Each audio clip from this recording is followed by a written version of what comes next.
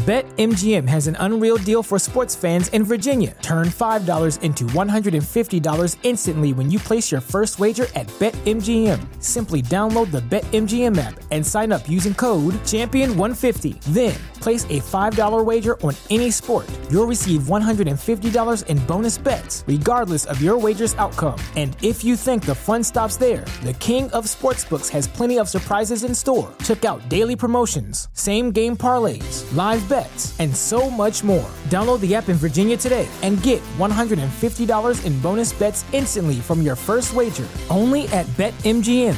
BetMGM and GameSense remind you to play responsibly. See BetMGM.com for terms. 21 plus only. Virginia only. New customer offer. Subject to eligibility requirements. Rewards are non-withdrawable bonus bets that expire in 7 days. Please gamble responsibly. Gambling problem? Call 1-800-GAMBLER. Promotional offer not available in Washington, D.C. My Family Thinks I'm Crazy, a podcast where I, your host, try to give you some tips on how you can explain all this weird, wild, crazy conspiracy stuff to the people you love most. Because that's what I've been trying to do for the past 10 years with no success. I've been telling everybody that our government is shady, but every time I do, my family thinks I'm crazy. The hollow earth, UFOs, aliens invading, fluoride in the water, they spray our skies daily. When I talk about these things, they think I'm crazy. There's no escaping anymore the evil that we're facing. Illuminati mind control, they're sacrificing babies. The end of days, but anyways, my family thinks I'm crazy. What, they don't want to listen to you? No, they don't want to listen. They don't want to hear it. They're just like, oh, here we go, Mark. Off again with your... Mark being Mark again. Yeah. So, that's the thing about podcasts is when you're on the air, and it's like therapy, If I can't talk to my family about this stuff, I'll talk to you, Matt, and all our listeners. You'll just tell your whole podcast. Yeah. So who are we talking about today, Matt? They think that I'm crazy. They really think that I'm crazy. They really think that I'm crazy. My family thinks that I'm crazy.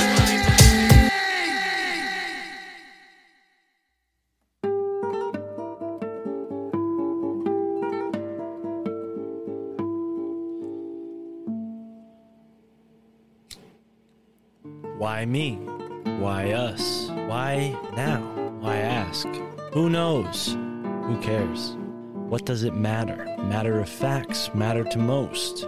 But most isn't matter, and that's a tragic attack on the soul of one, whose soul is all. Why ask, man? That rat race gets every single one of us. Short, trim, fat, or tall. Or does it? Or does it? Or does it? Or does it? United we stab as the whole world is wounded. Divided we assemble into chords of disarray and disharmony. Like a world with a stage and no drum, and no one to march on and on. Take back your brightest, your best, your bold. That same song and dance has grown old. The show's nearly over and the music tapped out. Where's the next wave to wash this all away? Shout to the sailor who lands us to new shore, faced with the fear that they never were sure.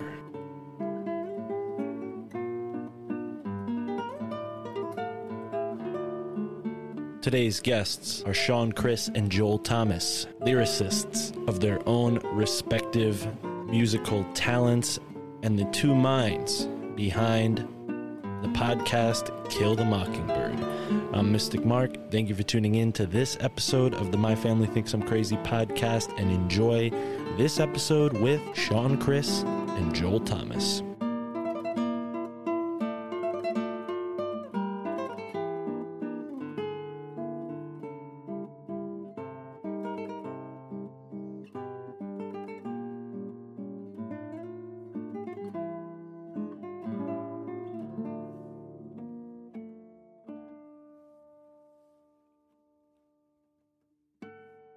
People were so hip to 201 after it happened, right? Going into 2020 and everything was happening, and people were, the people that woke up or were aware of what was going on, pointed to 201. Hey, this is what's going on, whatever. Do you kind of think maybe this last one is for show, to kind of do what Mark said, to feed that energy, almost have you looking one way, because we're already so heightened and aware of what happened with the last one. So now they're saying 2025, and then you've got way more people, quote unquote, awake at this point that see what's going on.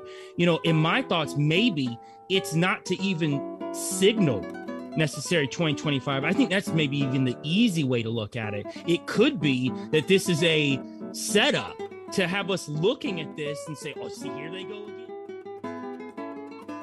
Still, we're the working class. For 99% of us, whether you're doing a podcast or whether you're an entrepreneur, you're at a warehouse, you're a taxi driver, the list goes on. We're all the working class, and we need to stop dividing amongst each other. We're fighting each other for people that don't know our names, that do not care about us, just so that they can. And I'm not saying that they're all nefarious. Like, a lot of them have their own personal benefits that they want to get out of it. Stop playing the game. Let's get out of the game and let's do our own thing. We don't have to run into the woods, because come on, let's face it. A lot of us, when I make it, I'm not going to make it, man. I'm not going to make it in the woods, man. I'm going to be cold. I'm going to want heat. I'm going to want air conditioning in the summertime. And why the hell do we have all this technology if we're just going to let it waste? Let's stop playing the game and start talking amongst each other and not get offended so much. Don't expect everybody to agree with you. Ladies and gentlemen, here we are. Welcome back to the My Family Thinks I'm Crazy podcast. And with me today are two gentlemen who once joined me on a past excursion into podcasting. Their podcast is called Kill the Mockingbird. They are Joel and Sean, joining me here for a conversation about, well, we don't quite know yet, but we're all seasoned podcasters, so we'll figure it out. I have some notes. First and foremost, how you guys doing today? Welcome to the show. It's long overdue. We got our mutual friend, Tony Merkel, who's assured me that you guys are fantastic dudes and deserve to be on the show, and I agree. So here we are. How you doing today? Doing great, man. Yeah.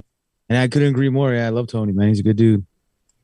Yeah, man. We're glad we're on the show, and speaking of Tony, we're part of the Merkel Media family now. So you can actually find us on merkelmedia.com as well.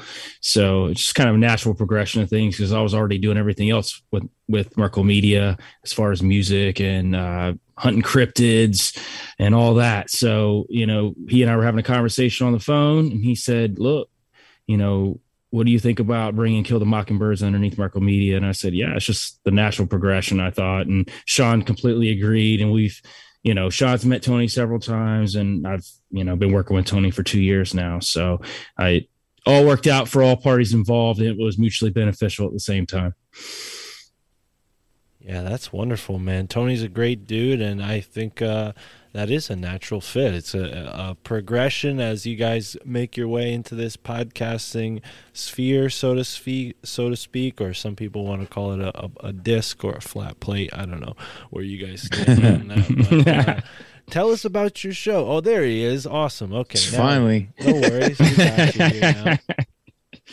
So tell us about Kill the Mockingbirds. How did this come to fruition? Because I know you both are musicians, and I imagine that the music came first. So how did you guys get the idea to start Kill the Mockingbirds or Kill the Mockingbird, and what was the sort of origin story there?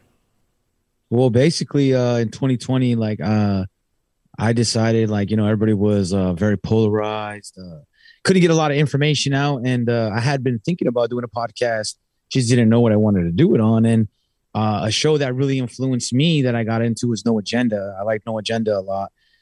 So that kind of got me on that grasp. And I started kind of just deciphering the news myself and kind of giving my intake, and had a couple different co-hosts for a while. Didn't know how I was going to do it. Just was like, hey, fake it till you make it kind of thing, and just kept going it.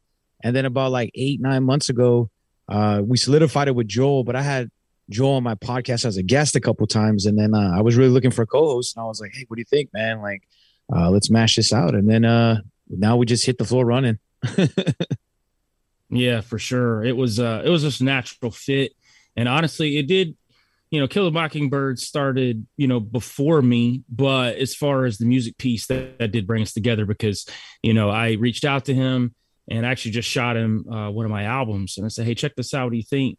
He's like, man, I love it. He's like, you want to come on the show and we can talk. And we actually, our first episode we did was over the Netflix show Inside Job. So we pounded out the whole season and we talked about it live, and we did a few shows.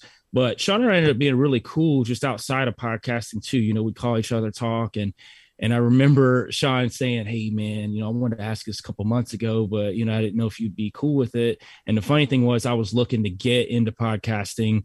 You know, Tony had been, you know, definitely pushing me towards that because I'd been on his show a couple times and I'd been on several shows at that point. So I was very comfortable being on the mic and podcasting because I'd kind of done the rounds for about a year. And I told him, yeah, man, I'm ready to go.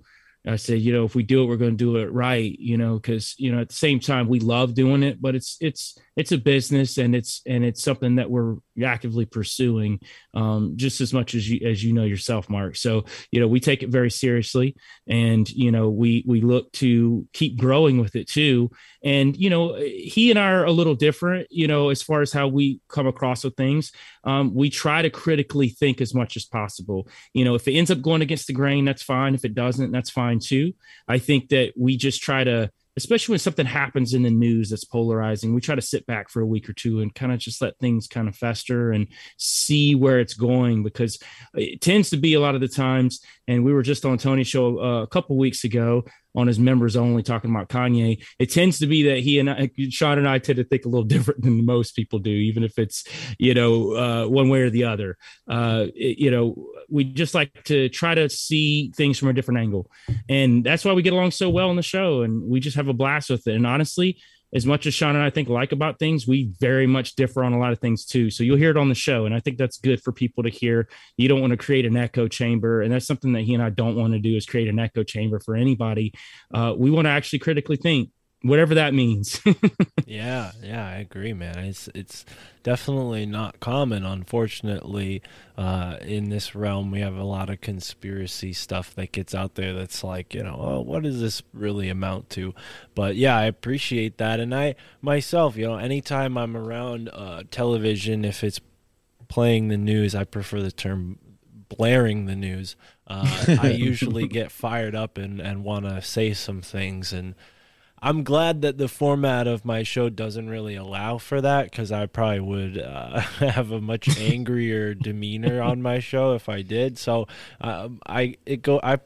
you know, my heart goes out to you doing this, because it's a way of processing it. You know, I think a lot of people have trouble processing it, and when they can hear your perspectives, it gives them the thought, okay, I'm not alone if they're like us and they see through it, and B, it gives them the comic relief of like, you know, let's laugh and joke and really get to the bottom of this, instead of you know, what we have in the mainstream media, which is just a facetious sort of fake, you know, passing on of what the news gives us. I mean, I don't know what your podcast tastes are like, but if you listen to some of these comedy podcasts, I have to like throw my phone across the room sometimes when I hear some of these guys' takes on the news. I'm like, wow, you're really, as funny as you are, you're really brainwashed, you know, not you guys, but these comics I'm referring to, you know. And I think that it's about time that we bring more of this to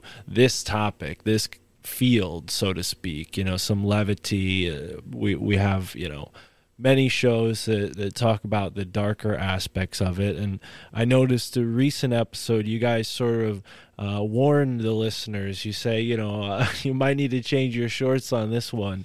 You're going after the truth community. So what are your thoughts on that? I mean, let's get it out of the way right off the bat. Like, you guys are somewhat from the outside. Some people would say you're in the truth community yourselves, but do you take umbrage with that? Do you not like the term truther? Do you think there's some attachments to that? I mean, what are your thoughts on the truth community in general these days?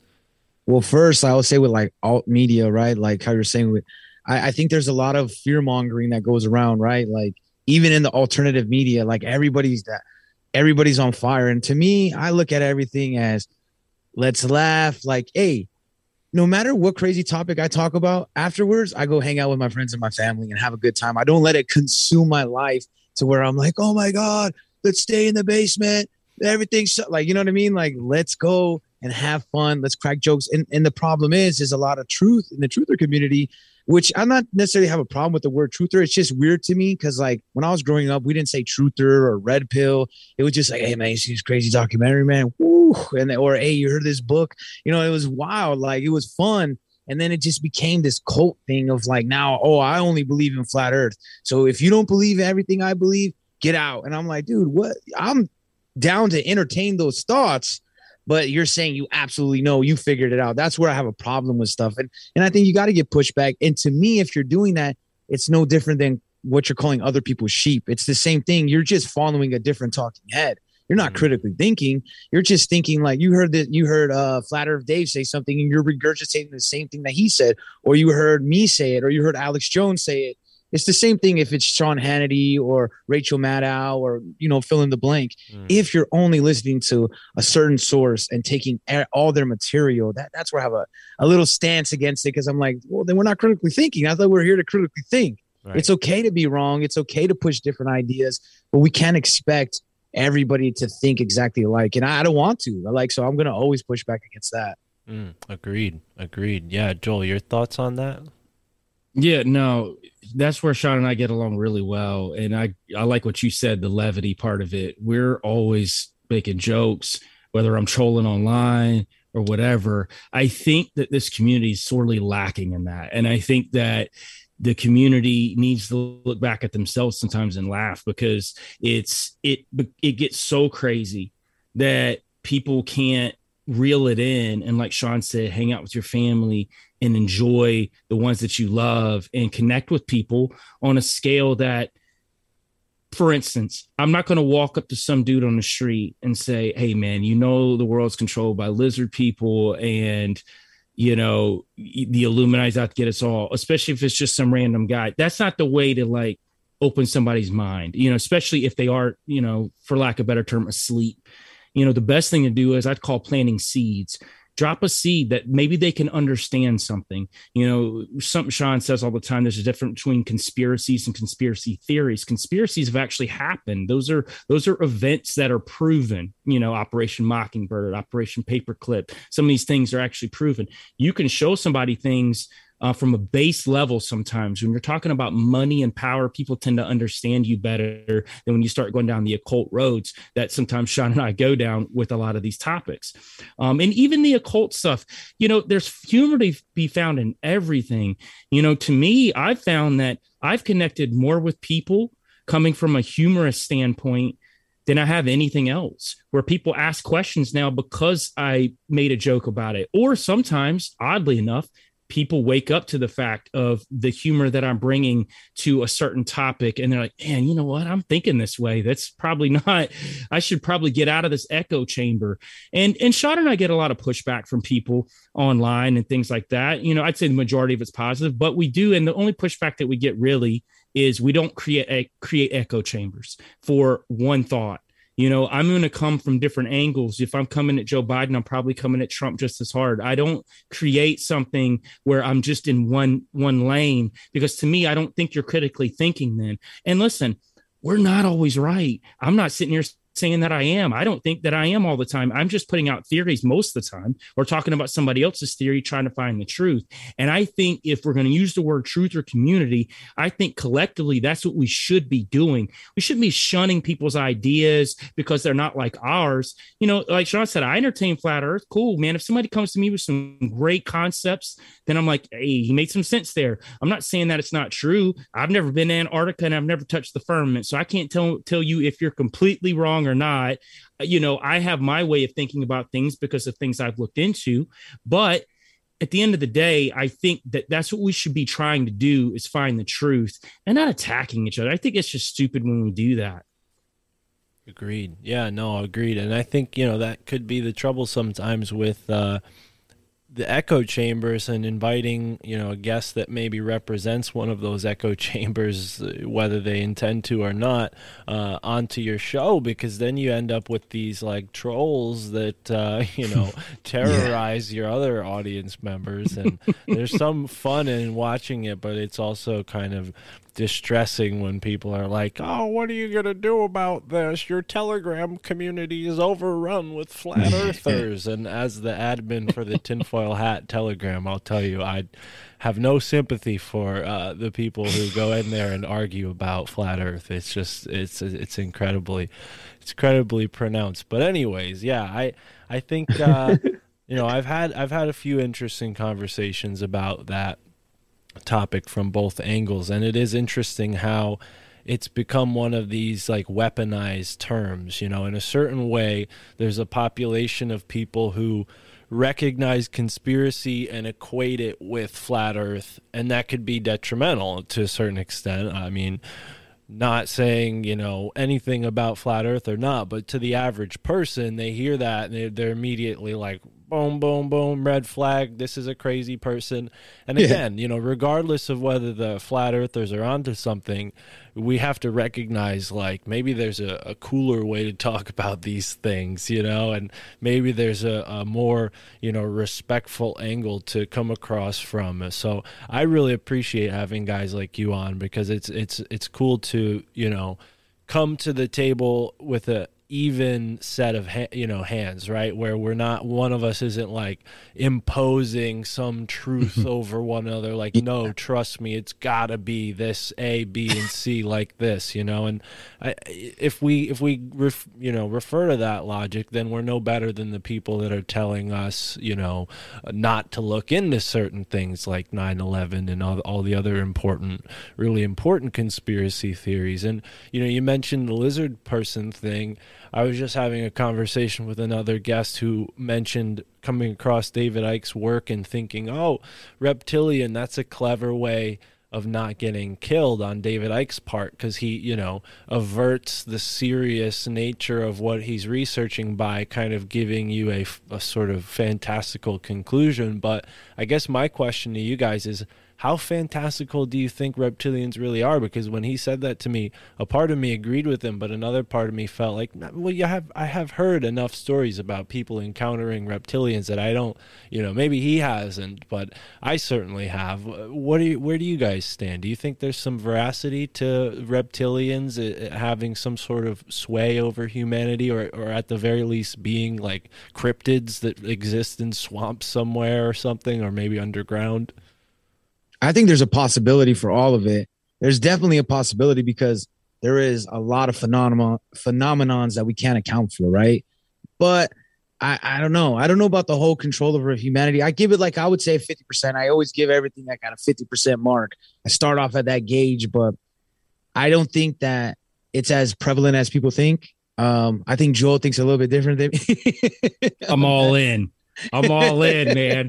I'm all in with Nephilim. I'm all in with reptilians. I'm all in with all that. But again, I could be wrong, right? So sure. At the end of the day, I love that stuff. Now, as far as them controlling humanity, I don't know if that's necessarily the right way to go about it, because a lot of people think these 13 bloodlines have to do with reptilians, right? I don't think that's what it is. You know, in my digging and who I followed, the 13 bloodlines represent something else. They represent the Nephilim bloodlines. So to me, these are it. Let me put it this way. For people that don't know, the Nephilim are said to be the mating of fallen angels and humankind, which created these giants, the renowned, you know, the men of renown, right, in the Bible. Well, where I want to go to it is this: these bloodlines survive, not necessarily as like giants, but they survived in humankind. Now, why would elites feel like that they're better than everyone else if they literally had what they would call the blood of the gods? So in that case, I could see how a group of people outside of money and power would feel like they're better than everybody else. And let me go a step further. Let's just say that Nephilim don't exist and this didn't happen. They believe that it did. So if they have in their bloodlines, in their, you know, wealth and power throughout history, believe that they have the bloodlines of the gods, then they would do a whole lot to protect that. And so I think in that case, that's more where I go with the bloodlines. As far as reptilians go, I'm more of a reptilians are workers. if they exist, they're more of the workers that move and shake for these guys. Shapeshifters, probably so if we're going that route, because most people that have seen reptilians, they've done some sort of shape shifting. People I've talked to that have seen them said, the eye thing, right? The eyes change, they flicker. That's normally what you hear from stories of people. But yeah, I think there's a huge possibility that reptilians exist. I don't know to what extent. I mean, that's up for debate. Maybe they are in every single part of, politics and world power. I don't know that. And now I would think probably not. I'm with Sean 50-50 on that. Who knows? But again, like Sean said, I'm willing to go a lot crazier than him, but that's what makes the show so much fun. I'm with that. Yeah, no, for sure. Now, on the point of the black nobility, I recently came across a guy, Sam actually sent him my way. I said, book this guy on the show immediately. White Lotus of Light, shout out to him. He's on YouTube, and he showed me this, he showed everybody this meme that says the 13 families you think rule the world, and then the 13 families who actually rule the world. Have you guys seen this list before? It's very interesting. You got names like the Borgia, the Breakspear, the Somaglia, Orsini, Conti, Chigi, Colonia, Farnese, Medici. So, definitely recognize a few of those, but for the most part, they're all pretty unknown to the average person and me, I'm sure. But yeah, I mean, what do you guys think about this? Do you think it goes back to Rome and the Vatican? You think these families have maybe a pact with the reptilians somehow? Or whoever's in control. Like, I mean, I got Synarchy. Amy says, what the fuck's book? Like, that's like, I liked her, man. I thought she has a good take on the black nobility a lot. She had a lot of good information on that. Yeah, I think it's more of power. Like, in my opinion, through time, you have to find different ways. We have to shift through what's folktale and what's actually, because I think a lot of things are put out there so people can look bigger than they are, more powerful than they are, so they can hold on to that, or special, right? Like, that's why people they said that they were from the blood of, like, of gods, or we're from the bloodline of Jesus, or we're from, what I mean? Like, it's been through time that they've used these to hold on to these positions, because I think that's what one of the worst parts about humanity is. It seems to be difficult for anybody to get in positions of power, and you could see that on a low level, like at a warehouse. I have worked at warehouses where the guy that's working on the shipping and receiving with you becomes a manager, and now he's a different person, right? He's the same person, but he tries to flex. Now, there's a small percentage, I believe, of humans that can, coexist with power and try to, like, help and do good things. But I think it's also a big task when you're in charge of millions of people, or, or billions. So I just think that there are the people that have had all the money, that have, lasted through time, and they do have influence, because the richest people that we talk about, when they talk about Bill Gates and Elon Musk, we all know that those are not the people that have the fortunes, because they don't have all the land. I know there's a big thing about Gates, and he's, been buying up a lot of the farmland, but think about, like, the royal family in England, they have all that land and gold mines, and they're not just one, the Saudi Arabian prince, all these kings and stuff. I just think they leave everything low pro. And I feel that governments were developed so that they can manipulate them. And I don't think it's something that everybody's in on, where they're like, yeah, we know they just let it naturally form, because it's easier if you let it naturally form and let people think they're in charge. And then you change it with your power and your influence. You let this system be created, and you corrupt it with your power and your influence by pushing things that you want done. And that's why we have all these think tanks and so on and so forth, which gets people to do things that they want you to do, or that they think is best for you. Because if you tell people, hey, we're going to go on a social credit score, you're going to do this, everybody's going to be mad and revolt. But the best way to do it is, like, make it seem like it's their own idea.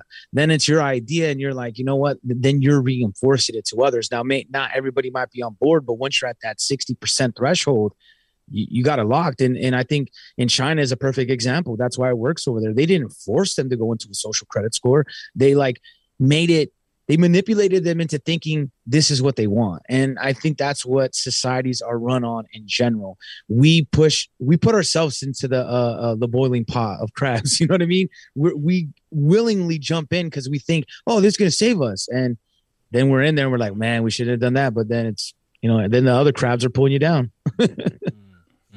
Yeah. That mob mentality. Yeah, yep. For sure.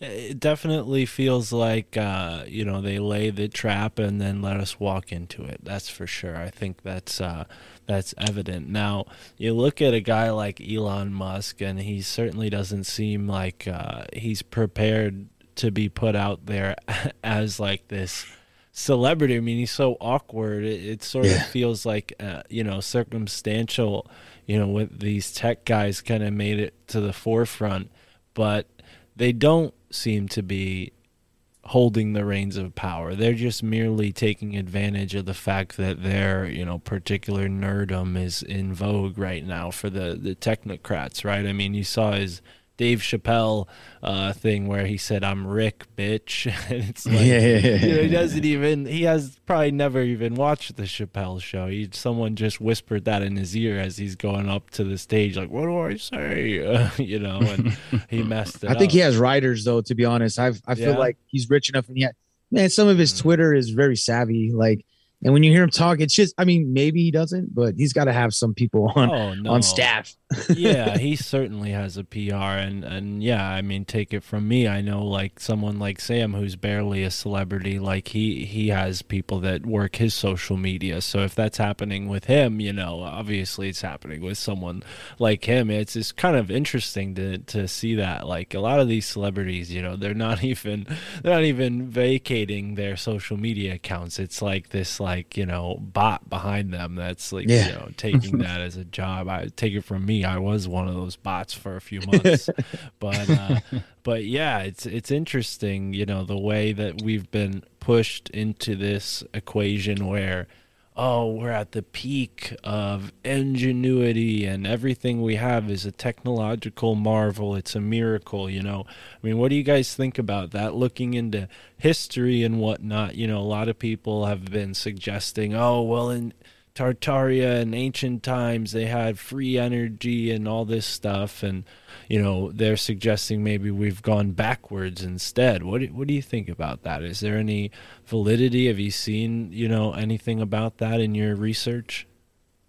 Yeah, I go a little step further. I'm not a big Tartaria guy, so like for me, I think it's kind of one of those psyops, kind of like flat Earth, in my opinion. It just seems like it took win too fast, too quick, and then everybody jumped on board. And if everybody's jumping on board with something, I kind of lean back and I'm like, I don't know. I'm not saying there's not any validity to it. I'm just saying that it just seemed like, flat Earth really hit hard like the early 2000s and really kind of took off for the last 20 years, and it's so polarizing. And I think Tartaria is the same way. I think Tartaria is becoming that, where people are like, this is it, the mud floods, this happened. And now I do think that they're right in the sense of, I do think that we did have a technological age that was probably greater than it was now. Now, me being a Christian and thinking the way I do, I think it happened before the flood. I think like Atlantis existed. I think a lot of these technological cities existed before the flood. So that's just my belief system on it. But yes, in answering your question, I do think that we have gone backwards in a sense, but they kind of want to make us feel like that we're so far ahead. But they're using tech in a way that's so controlling, though. It's not tech that's helping us per se. It seems on the surface that it is. But I mean, even think about electric cars now. They're getting to the point where if they want to, they could shut off your car if you drive too much. I mean, these are real things that they're presenting to us. And like Sean said, we're willingly taking it because the way they're giving it to us, oh no, this is to help you. This is good for you. And before you know it, you're all moving this one direction. And then you wake up one day and like, man, I can't go anywhere. I mean, right now over in the UK, they are making what they call 15-minute cities. These cities are going to be able, you can move by bike or your legs in 15 minutes. And to get out of the city, your car will be dinged by some sort of device as you leave. Now, your social credit score will go up the more you stay in the city and you don't drive your car. So they're going to try to pack you into these, what they call 15-minute cities. And people can look this up. This is nothing that's, you got to dig hard to find. They're actually interworking it now. They passed it in a few small cities over in the UK now as a bill. So these are happening, and it's slowly happening across the globe. And people just aren't paying attention to it because they're just sliding in just a little bit here and there and making us feel like it's good for us, when really they're packing us in like pack rats. And my question is too, why are they packing us in like pack rats? And to go to, people that believe this, as far as energy goes, are they harvesting people's energy that they're packing into these places? Is it some sort of loosh system, or whatever you want to call what that energy is? Are they feeding? Think about it. If you're trapped in a place, your energy is probably not going to be too great, right? So if they're feeding off of this energy, or if they've got enough people in a small space, it's a possibility. I mean, it's just, something I was thinking about when I saw these 15-minute cities pop up a couple weeks ago. I'm like, man, this is kind of wild. Yeah. Yeah, it certainly is something that's, to the average city goer, they think, oh, wow, I can get to everywhere I need to be in less than 15 minutes. I don't have to ever, sit in traffic or go all the way across town. And you think about like the type of person that would accept that, it's very, very few, I think. And then you have that like income gap where the people who are stuck in the 15-minute cities are the people who are like working, low income jobs and probably living in low income housing. And then you have the ultra rich who, they could just go from any 15-minute site wherever they want. It's not going to affect their social credit score because they're freaking, their social credit score is padded. They got money, right? So right. I think that's really what we're seeing is this sort of like caste system being technologically employed. They can't use physical chains, so they're using these digital chains. Obviously the blockchain has something to it in a way. And even 15-minute cities, 1 + 5 = 6. I'm sure the numerology gematria people are gonna take that and run with it, but it certainly seems like we're heading to that brave new world that they foretold like only 100 years ago. It seems like they predicted a lot of this stuff in these different what they called at the time science fiction. It's now becoming science fact. And yeah, it makes you question, who these villains really are. You guys mentioned that also in one of your recent episodes. Have you pinned any of these villains? I mean, we mentioned Elon Musk, but are there any other like real villains out there that you should point out to people who are interested in knowing? Well, I'm sure everybody knows Klaus Schwab, man. That's my favorite villain. I mean, because he's like you're like, man, this is a James Bond movie. Like when you see him, you're like, man, he fits the role. Like I got to give him that, man. He's a perfect villain, man. I'm like, man, thank you so much. I like those people that come out. I just really appreciate them because they give you so much easy material. You're like, look at this guy, man. It's so easy to make fun of this guy. Like it's very fun. I think mostly people don't always have to look for villains. And when you were talking about Brave New World, right? This has been a plan for a long time. Technocracy has been around since the 1900s. Technocracy, they've wanted to implement this. A lot of people, they thought this would be the way, but the technology didn't match the plan at the time. So they've now that it's sped up, technocracy is all about data, controlling people by data and making it a data economy. And this is something that's been people have wanted to do this for a long time. You could see old magazines where they were talking about technocracy and what it is. And China kind of is like I think a lot of people use China as a boogeyman though, but I think China is broadly kind of what technocrats want. It's where you control with data. And that's what the social credit score to me is. I think that there's tons of villains, but we should really just like really, really look to ourselves, bettering ourselves. I think the happier we are, this is just my opinion, but the happier we are and the more positive energy we put out there, then we win.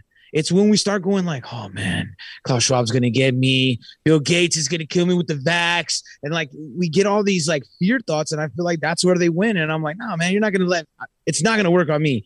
I'm going to be like one of the last. I'll go to a 45-minute city. I mean, 15 minutes is a little too much. 45 minutes at least I could go. Because could you imagine the comedy scene in a 15-minute city? You're like, oh my, if they suck, you're going to have to see the same. And if they don't improve, because there's some people that never improve, music and in comedy. So you're going to have to see these crappy acts for like the rest of your life. I can't do that. Well, that's why they're gonna listen, Sean. That's why they're gonna sell you on the virtual reality. You know, a virtual reality comedian is gonna step onto his stage, wherever the hell whatever 15-minute city he's trapped in, and he'll be holographically projected into your 15-minute prison. So yeah, I hear you.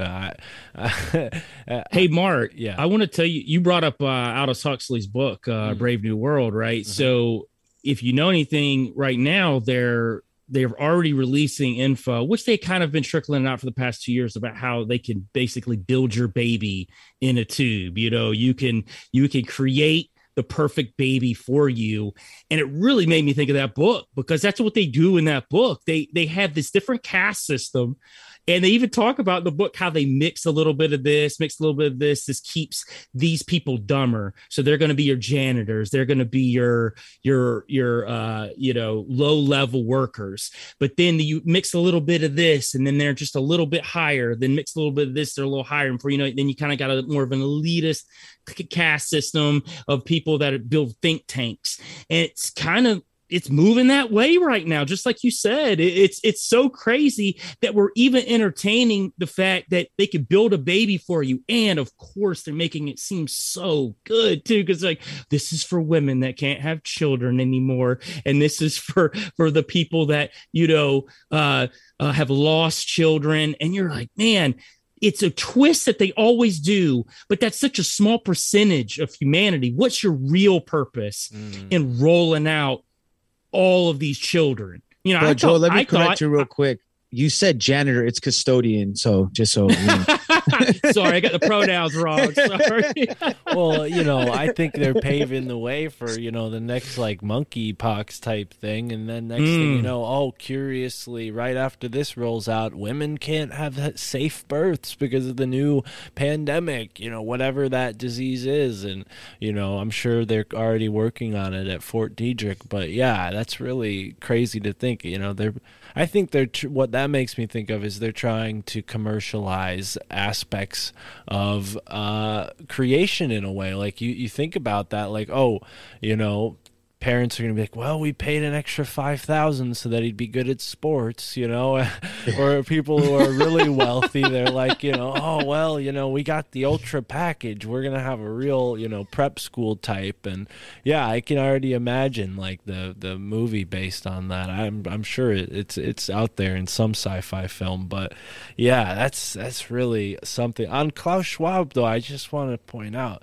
he's a knight of the British Order, Saint Michael and Saint George. And it's interesting that you brought up China too, because history students know China has had a lot of meddling take place, specifically from the British. So I think these technocrats, they all are kind of in cahoots. I don't want to blame Britain alone, but I think they've got a lot to do with it.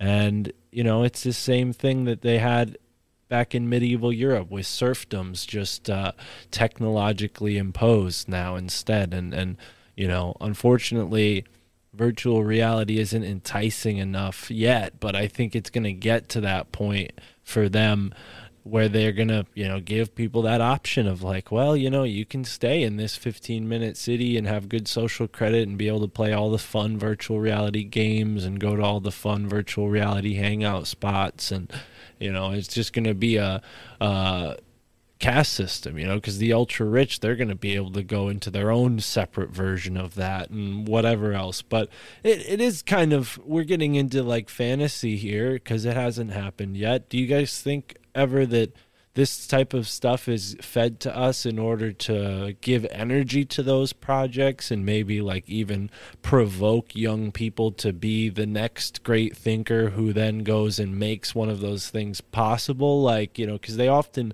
give us these things through fiction and make them look like they're benevolent and altruistic, and then some young naive genius goes and creates the rat trap, you know, that we all fall our neck under, right? I mean, that's kind of seems to be the arc of it. So what do you think about that? The energy we add to these types of things. They really, I think they do get the youth. I think that's why we could see in the climate movement. That's huge in it. They use a lot of the youth and they scare them with COVID and all that. They scare people into thinking this is the only way or we're all going to die. I think it's always this, if you don't do this, you're just going to die. And they keep pushing the goalposts. Look at the climate through years. And I'm not saying, and I get mad when people trash stuff. I want to clean the air up. I want to clean the oceans up, but it never seems to be those things that could actually help the environment are things that we want to do. It's always something that's against the working class. Hey, you can't drive your car. Like you said, I can fly around the world in my jet and that's okay, but you can't drive your car to work. You got to use public transportation. And that's what I think a lot will happen with COVID. You know, we had Event 201 in 2019. And then just this past October, we had the catastrophic contagion event, which is very similar where they're talking about 2025, another virus.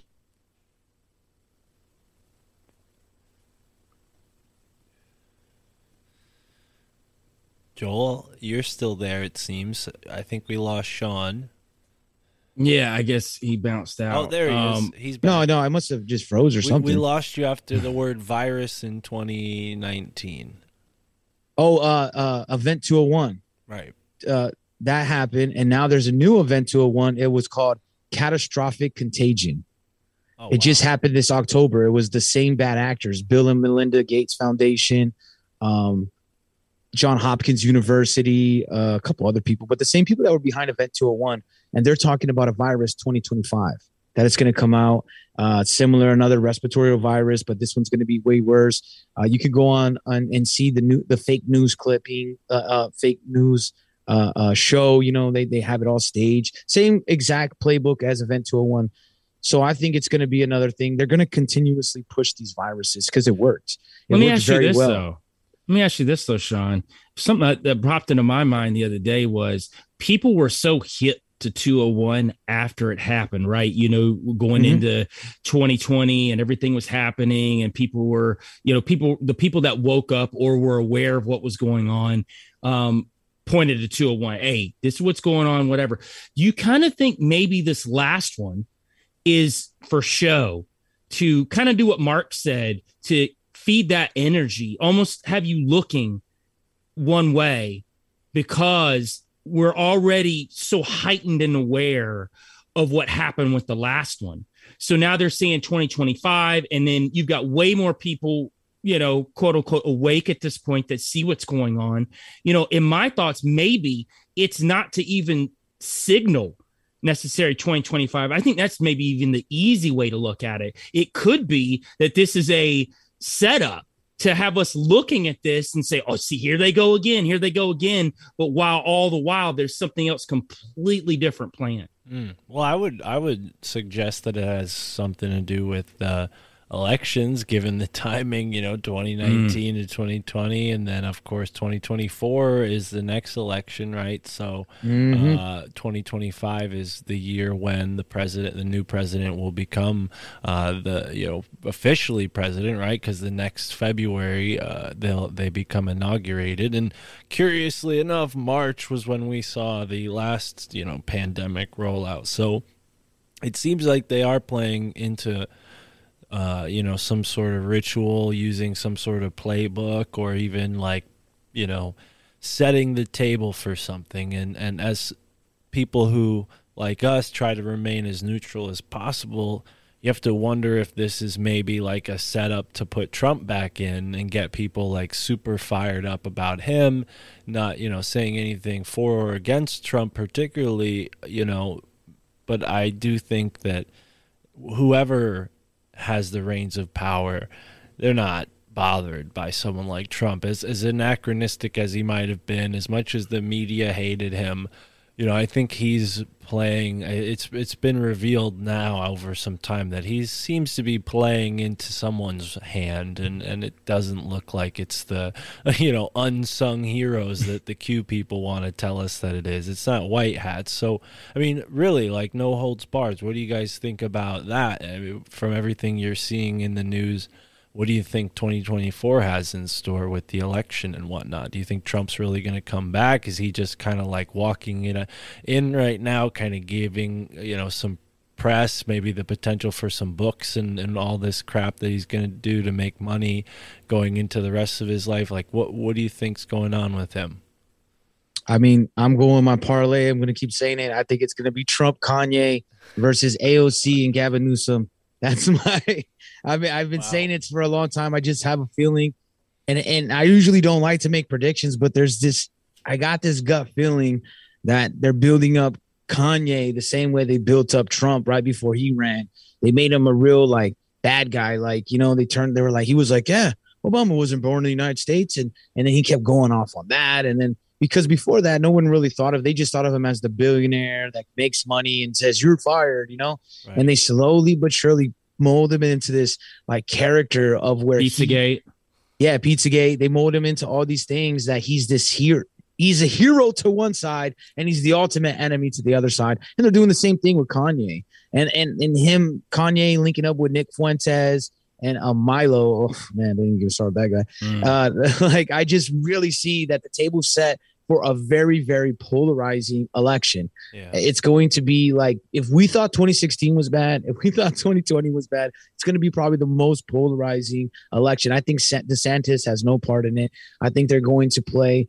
And I think if they play into that, that's where this event is going to really come to fruition, because then they're going to be like, because the one side already sees that Trump is the enemy. So they're going to be like, see, look, he wasn't prepared. He didn't get germ team 6, because, that's what they want. In this thing, they talk about having germ teams where like the SEALs, and they come in and they extract people and they get it locked down. They do all this stuff. And they're going to be like, see, Trump didn't want to do that. He was out of the WHO. So you're going to have that mob against him. And I think that his people are going to try to fight. I really think they're trying their hardest to get us to implode within ourselves, because I think we're not the most free, because I mean, I just got another speeding ticket and I wasn't even speeding. So it doesn't seem that free to me, but you know what I mean? But it's a lot freer than a lot of places, because we have guns and we have the ability to still get people to group up and see eye to eye. But they've slowly been chipping that away. Because I remember the mid 2000s, in the early 2000s, when I was growing up, like, not even growing up, but after I got out of high school in 2000, I think 2001 or whatever, I was able to see people. We didn't care. We weren't like, are you a Republican or a Democrat? Like, we didn't talk like that. We didn't care. It wasn't a big deal. It was just like, yeah, that's kind of a dumb idea, or that's a cool idea. And then we would just talk amongst each other. And then slowly but surely, it became this whole thing of like, man, if you're a Democrat, oh, you're a Republican. And it's like I woke up one day and the world was totally different. So I definitely think Trump is running, and I think he's running with Kanye West, and it's going to be a wild ride, but it's going to be great for podcasting. Yeah, I'm going to jump in with Sean too. I like the Trump yay card a lot, as far as way it's looking. It's just the way they're building it up, because Kanye is doing the exact same thing right now that they did with Trump. He's feeding into the conspiracy crowd. Well, they did have that curious like stint with Trump too, of like, giving pardons to rappers and trying to like make him look. I mean, obviously they're trying to get like a black vote there in one way, but obviously that's what they're trying to do by getting Kanye on the ticket. And geez, I don't know. I mean, maybe that's what they've been planning the whole time. And Kanye certainly seemed like he's gone through his own like MK Ultra sort of experiences. So he'd be a good Manchurian candidate, so to speak. Certainly more appealing than the, sock puppet Biden that they have. I mean, did you guys see? Did you guys see the picture that makes the comment? I don't know if it's a meme or whatever, but the comment was, "Oh, look, it's Joe Biden, but it's actually Chevy Chase," and they like compared like this picture of Joe Biden and the way he's turned and the way he's smiling and with a face of Chevy Chase, and it looks a little bit like Chevy Chase. I mean, who knows? Maybe they have a stand-in for Biden, and maybe he's actually dead and buried by now. What do you guys think? Have you seen that? Have you heard of that? Could be. I'm very open to the idea that even if he's not dead, he's not really mobile. He's behind the scenes. He could have several stand-ins. If you know anything about celebrities worldwide or politicians worldwide, most of them have stand-ins. This is just a normal thing because when you go out in public, there are people that want to assassinate you. So you're going to have people that take your place. Now, to say that Joe Biden has stand-ins that speak for him, that's a whole different level because now you're moving into a level of you have to have actors that sound like him. I'm not saying it's not possible at all, especially with some of the technology that we have out there now with deep fakes. I mean, these guys look legit now. So, and it's already been seen that some of these quote unquote Joe Biden at the White House, when they pan out, it's a stage. It's not even at the White House. Some of this stuff that's been seen over the past few years. So it could be that they're filming these in other locations. It could be actually him, but he's in these other locations because he can't, operate around people. I think think it's a, what is it, Sean? Woodrow Wilson? Yeah, I was just thing? about to say, like Woodrow Wilson, because his 2.0 Woodrow. Yep. The last few years of his 2.0. presidency, his wife took over the presidency for him. She actually kept him in a room where she told everybody that, he's okay, but, he's not feeling that well for 2 years almost. And she ran the country. She was actually the literal first lady, the first woman president, the last 2 years of his presidency. So it could be something similar to that, because if you see the way Jill operates with him, the way she maneuvers him around, the way she talks for him when they're out, it's very plausible to me. I could see it. Yeah, no, that makes a lot of sense. Certainly, she seems like the more capable of the two. And you'd need a very skilled actor to mimic his fumbles and mannerisms. As bad as he is, you couldn't fake that. I don't know how many people do a good Joe Biden impression, because it's hard to originally come up with some of the weird stuff he says. It's he just really coming from, he's coming from a place of pure strange, and I don't know how much you guys know about his background, but my friend Steven Snyder, podcaster, goes by the name Recluse. He recently took a little trip down to a place where Joe Biden's from, or spent some time, and it's very creepy, very weird theories about this place in Delaware. Have you heard about this? No, I haven't actually. Yeah, there's a place in Pennsylvania and Delaware, one in Delaware called Arden and another in Pennsylvania called Rose Valley, where allegedly the whole town is run by some sort of cult, and a lot of prominent actors have gone and done work in the theater locally in the town. Keanu Reeves acted in his first play in the Rose Valley Theater, and he has a few weird occurrences in his life that aren't talked about, though. His girlfriend who mysteriously died, and also having a band called Dog Star, which many people haven't heard about. I don't know, obvious reference to Sirius, the Dog Star, right? So there's a whole rabbit hole there, but yeah, it's kind of creepy when you pair that knowledge with the fact that Joe Biden's sniffing children in videos in the White House, or where we're told is the White House. I mean, for all we know, he could be on some stage in a dungeon somewhere, and that's why he never does, videos out of the White House, because he's got a freaking cave wall on the other side if you turn the camera around, I just think we should have voted for Hunter. You know what I mean? That's a stand-up dude right there. That's the kind of guy I want running the country. That's all I'm saying. Yeah, very bold, very brash. Our founding fathers would have taken him in.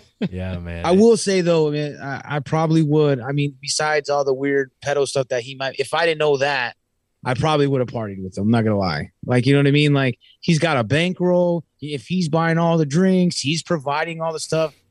Not gonna lie, if he smoked, you know what I mean? I'm more of a smoker than a drinker. So if he got that on deck, I might have been in trouble. You know what I mean? I might have been in one of those video cameras with him. I'm oh man, oh no, You heard it here first, folks. Go back and check the record. Who knows? Yeah, man, I'm with you. I think that, it's probably, from what I've heard about the Bush family, because they went to school. Some of their children went to school near me. And the Bushes actually went to school near me. And there's a bunch of rumors of their partying days. And I used to drink in a bar that allegedly George W. Bush did cocaine in the bathroom of. So, not that I could claim ever meeting him, but it definitely had that kind of wild, feel to it, even while I was there 20, 30 years later. Definitely. So technically you're president then too. Like, that's how I look at it. I'd be like, if I was in the same place as the president, I am also the president. That's how it works, right? Sadly, no, but I think Yale definitely puts off that vibe for sure. It definitely has that highbrow appearance. But yeah, I think people are starting to wise up to the real situation, for worse or for better. I mean, hopefully that leads to positive, optimistic, activism instead of this apathetic sort of we're all doomed approach. Because for a long time, the conspiracy community was full of people whose next paragraph after their conspiracy thesis would be like, and this is why you should go run off to the woods and live in a bunker and prepare for the apocalypse, right? I mean, it was very much like hand in hand, like this apocalypse notion that many cults and religions have used to sort of program people into doing things they probably wouldn't if they didn't think the world was about to end. So, when it comes to that front, I mean, we've talked about the problems of the truth community. We talked about some of the villains, but when we're in this podcasting space, we have a benefit. You guys have probably heard from your audience, like, dude, keep doing this show. We love it. But what do you think the next step is? I mean, obviously everybody can't get on the mic and start a podcast. So what are some positive changes that you guys hope to see in this country, at least, and from the work we're doing on these podcasts? Drop the red team, blue team. You know what I mean? Like, it's still, we're the working class. For 99% of us, whether you're doing a podcast or whether you're an entrepreneur, you're at a warehouse, you're a taxi driver, the list goes on. We're all the working class, and we need to stop dividing amongst each other. We're fighting each other for people that don't know our names, that do not care about us, just so that they can. And I'm not saying that they're all nefarious. Like, a lot of them have their own personal benefits that they want to get out of it. Stop playing the game. Let's get out of the game and let's do our own thing. We don't have to run into the woods, because, come on, let's face it. A lot of us, when I make it, I'm not going to make it, man. I'm not going to make it in the woods, man. I'm going to be cold. I'm going to want heat. I'm going to want air conditioning in the summertime. And why the hell do we have all this technology if we're just going to let it waste? Right. Let's stop playing the game and start talking amongst each other and not get offended so much. Don't expect everybody to agree with you. It's actually really good for them not to agree with you. I learned something, you learned something, and it helps me grow. How am I going to grow if we're constantly saying the same things to each other and validating each other? Like, yeah, you're right. Yeah, you're right. I don't want to be in the circle jerk. You know what I mean? I want to be in something that is organically grassroots grown. And that's just by people just talking to people. Hold the door open for that person. Say hello. Go speak to your gas station clerk. Crack some jokes to some random people and make their day. If you make people's day like that, I do it all the time. And I know people think, they go, you're crazy. That doesn't work. Okay, I get it. Everybody's personalities like that. But do something around your neighborhood then, meet your neighbors, be cool with your neighbors, be cool with all these people you work with. There's no need for us to be miserable all the time. I see it. My boss, he's a cool dude. He's always miserable. Like, when we come in on the weekend, I'm like, hey, how's your weekend? Show my weekend. Like, he's already mad. And I'm like, man, I had a good weekend. Like, even if I didn't do anything crazy, like, he went to Thanksgiving and I was like, hey, how was Thanksgiving? How was Thanksgiving? They said it started at 3:00. I got there at 2:50. All the hors d'oeuvres were gone. And I was like, all right, man. It's not the end of the world, man. Like, you know what I mean? So, but I kind of chip away at him, and I've seen him get better, right, over time, just being around me. So I'm like, you know what? I got to spread as much. I can't go everywhere, but I know that other people could do this too. And if more of us are just being cool, stop dehumanizing each other over politics or over any trivial thing that we don't fully know. I don't know none of us know all about religion. None of us know if the world is round or flat. None of us know if who's controlling the world, but we do know that I can treat you good and you could treat me good. It's real simple. And I think it is happening more and more. And I think even in the truther community, it has some of its flaws, but I think little by little we're turning over, because in 2000, all we really had was like Alex Jones screaming at us. You know what I mean? Now there's a plethora of people that you can see, and they have some are really detailed, some are more fun. Some have like, esoteric stuff. You have a little bit of everything, you could get into the cryptids, but let's have fun with it. Let's not let it consume us. Enjoy your life. You have a family, you have great friends, and go meet new people.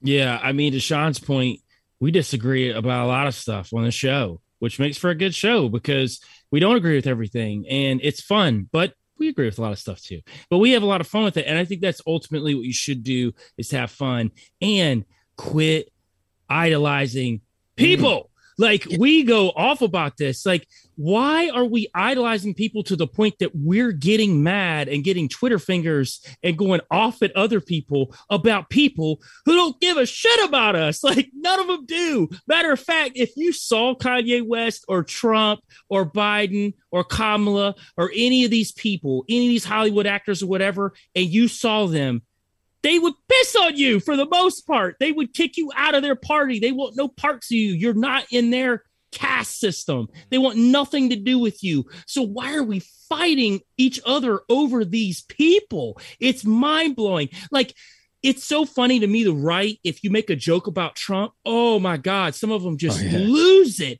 And it's like the same thing on the left. You make fun of Biden, whatever, like, well, at least he wasn't Trump. And it's like, dude, find the humor in it at least. Like, I don't care if you vote or not. I don't vote, but I don't care if you vote or not. But if you do, you got to at least be able to sit back and laugh at these candidates. I mean, come on, man. They're doing some really stupid shit. It's funny. Some of it's just hilarious. So to me, it's like, quit idolizing these people, because if we stop idolizing these people and create a community between us, the working class, like Sean said, where we can connect with each other and see, like, man, this bullshit they're telling us is just a bunch of bullshit. Like, why are we falling for it? Like, this is funny. Like, that's why Sean and I laugh about stuff all the time, because it is funny. Sometimes it's so ridiculous that it's you got to laugh at it. You can't sit there and take someone's shit too seriously. And to your point, Mark, like, you're right. You've got religious cultures that beat down on you, that the end of the world. Then you've got like all these other pockets, these echo chambers are beating you down the end of the world. Look, man, I don't know when the end of the world is going to happen. It might not happen for another 30,000 years. We don't know. Now, should we prepare for things? Absolutely. I think there's ways that you can prepare yourself. You can like, we have really good friends of ours, Billy and William from Permafarm Pastures. They have a great podcast. And what they do is they teach permafarm. They teach permafarming, and it's how to farm, how to slaughter pigs. They teach classes on all of this stuff. They've actually created a system that other farmers are trying to learn from them, because of how that they're able to change the waste into food for the animals. And it's just this really cool system. And to make money, and they do it with not a lot of overhead too. Right. So they figure out a way to do it with low overhead. So we try to implement that in as well with what we're talking about on the podcast, because at the end of the day, you want to give people solutions too, not always screaming and rant and raving all the time. If you got a little extra money, hit up My Patriot Supply or something. Get a little extra food that'll last for a while. I'm not plugging them, by the way. I'm just saying in general, because I do buy the product. Do stuff like that. Think for the future. There's things we can do. And look, man, we're not all wealthy. We all don't have a ton of money. Like, there's people that are barely making it check to check. If you're that person, that's fine. There's small things that you can do to prepare yourself. Sometimes it's just connecting with your family, knowing that, you know what, there's some people that love me. It's hard sometimes when the world's beating down on you to feel that way. But if you look at close friends that reach out to you, that try to help you, there's a positive in everything. And if we're sitting here and ranting and raving, the world's ending all the time, we're not going to get anywhere. And we're going to give them the energy that they want. That's what they want. They want that negative energy to feed off of.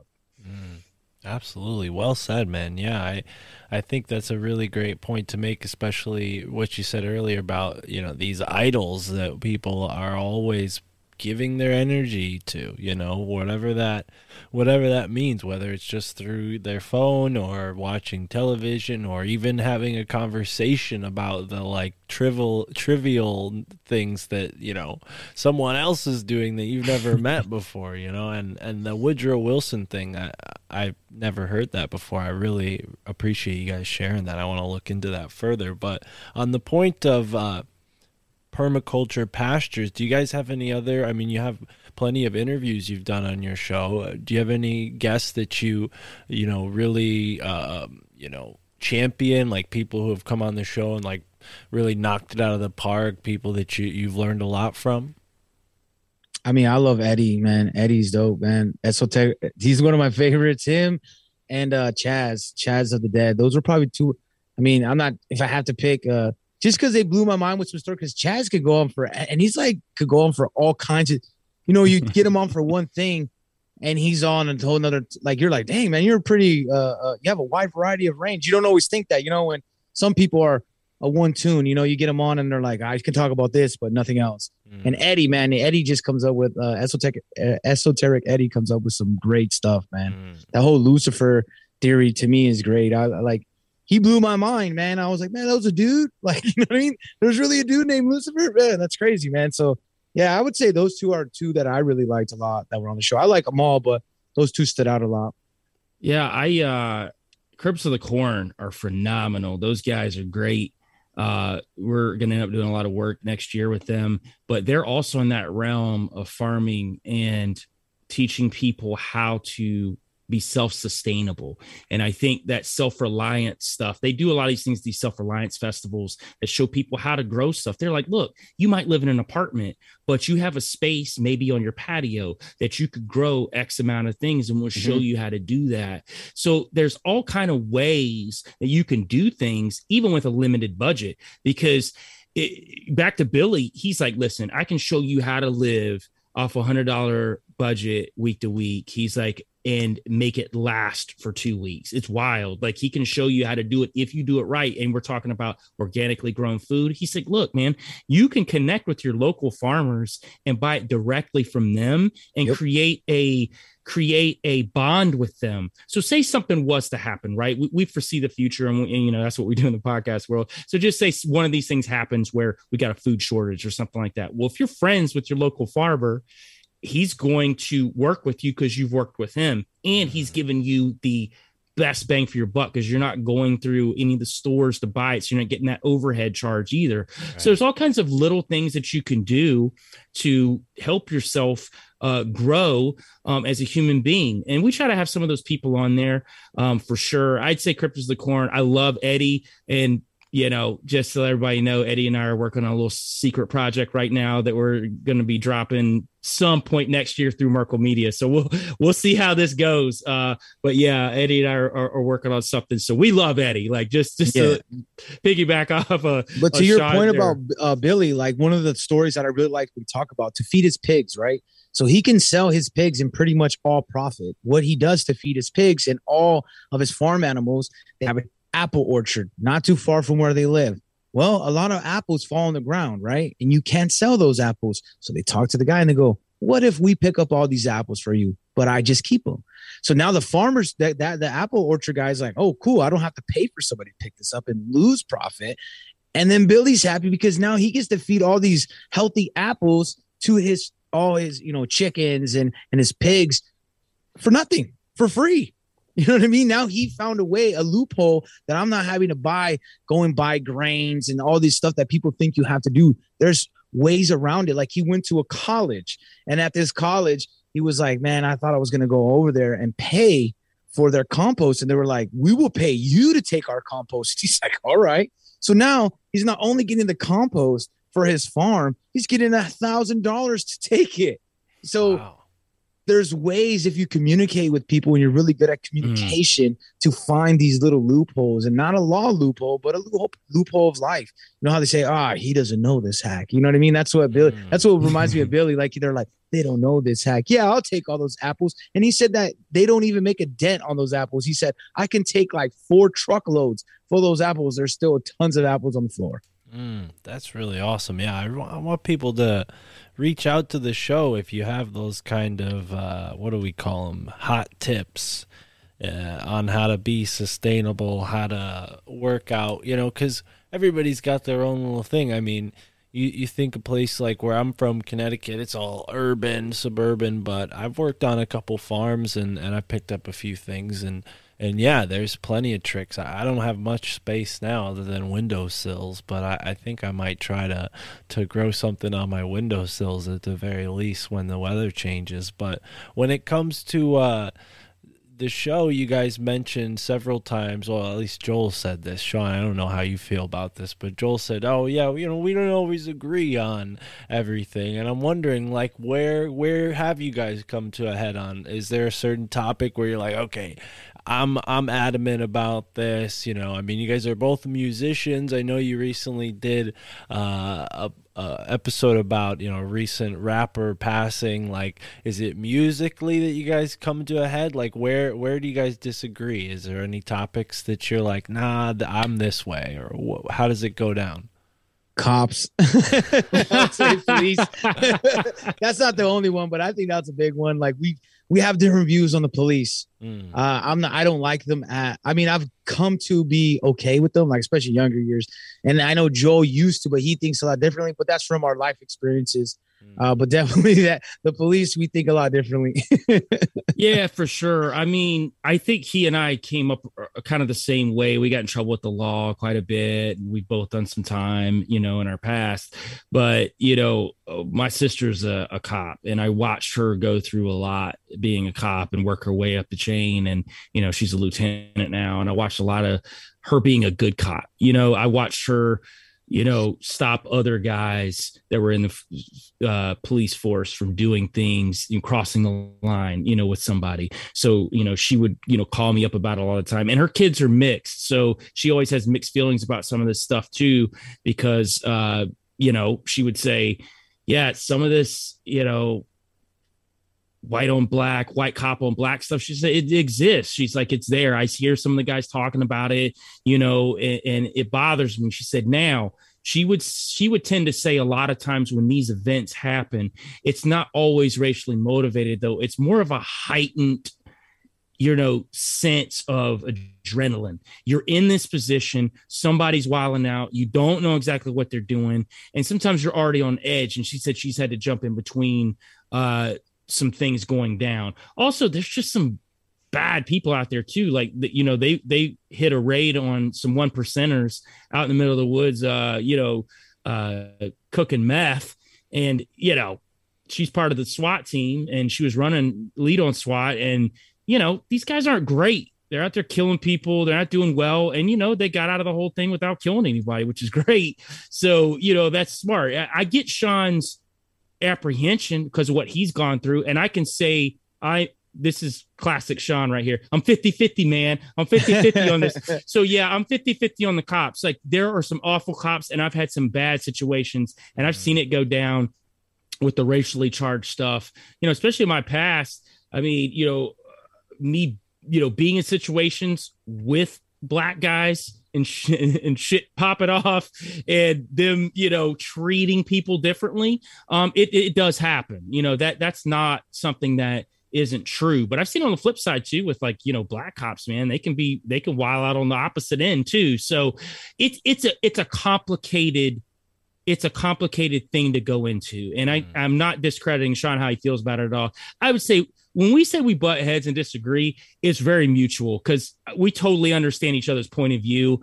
Anytime we disagree with something, we can sit there and talk about it. It's never heated. So it's always, it's more fun than anything. I think we have more fun needling the other one sometimes if we know it's a situation to, make for good entertainment, because we're going to get the other one going, and then we'll get going, and then it's just fun, Absolutely. But to me, man, like, they always like, for instance, I just got a speeding ticket. I was going 70 and 80. Okay, like, this is my thing though. The guy, how did he approach me? I say, hey, how's it going? I'm being respectful. Do you think he treated me like that? No, he was the above. I don't like people that feel they're superior to me. I'm like, dude, you were speeding more than me. Everybody was passing me. I was like, every single person was passing me, and he didn't listen to me. He didn't care. He just goes, I'm going to hook you up. You won't get any points. Yeah, but I got to pay $180. You know what I mean? Like, and that's the thing is that I just feel that above, and people always go, well, you know, there's one rotten apple doesn't spoil the bunch. But like my brother says, if there's a spoiled apple in the bunch, I'm not buying that bunch. Like, right? If you see a spoiled apple in that bag, you're going to be like, I'll get another one. Right. I just think that there's a lot of authority to it. I understand why people feel like that. I'm more of an anarchist mindset. I just think that we can maintain ourselves. I don't call the cops. I see why people would, but I think we've gotten used to that, and we haven't learned how to protect ourselves. They took away our us in school. This was way before my time, obviously, but they used to teach people how to use guns and how to be self-sufficient. And relying on the cops is just relying on the governments. To me, they're just their bodyguards. They're the government's goon squad. You know, if something happens, when they told us we had to wear masks, who was enforcing it? I know there was some cops that didn't, but mostly they did. And if it comes down to it, 90% of them at the end of the day are going to do it, and they'll weed out the ones that don't want to. And I think people get too much ego, and they feel like they're superior to you, that they can do whatever. They don't feel like they're they don't feel like my taxes are paying for them. They don't feel like that I'm their boss. They feel like they could tell me whatever they want. I've had cops tell me some crazy stuff. You know what I mean? They'll just be like, talk to the judge. They literally don't care. They're just like, yeah, this is what I do. You can't even get out of any of these situations. Now you can get out. Like people would say, well, you didn't die. I'm like, yeah, that's true. Like, but I know now not to mouth off, because I've mouthed off a lot. I've been tased, pepperball, choked. I've been a little bit of everything in my younger days. Now I'm like, yeah, you got to learn, right? That's how you grow. So I was like, I probably shouldn't do that again. Yeah. You know what I mean? Yeah, for sure.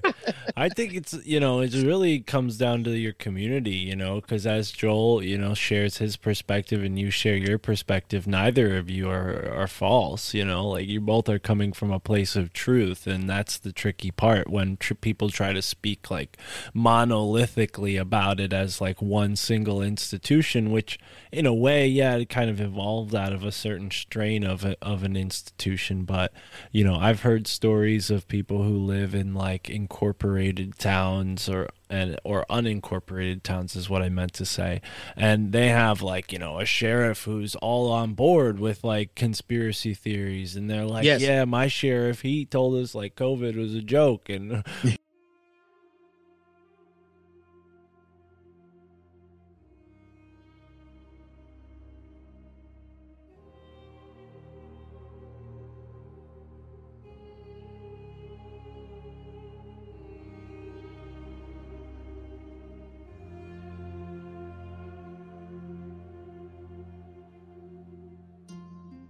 all right, ladies and gentlemen, let's take a brief moment to thank our sponsor, Flow Blend.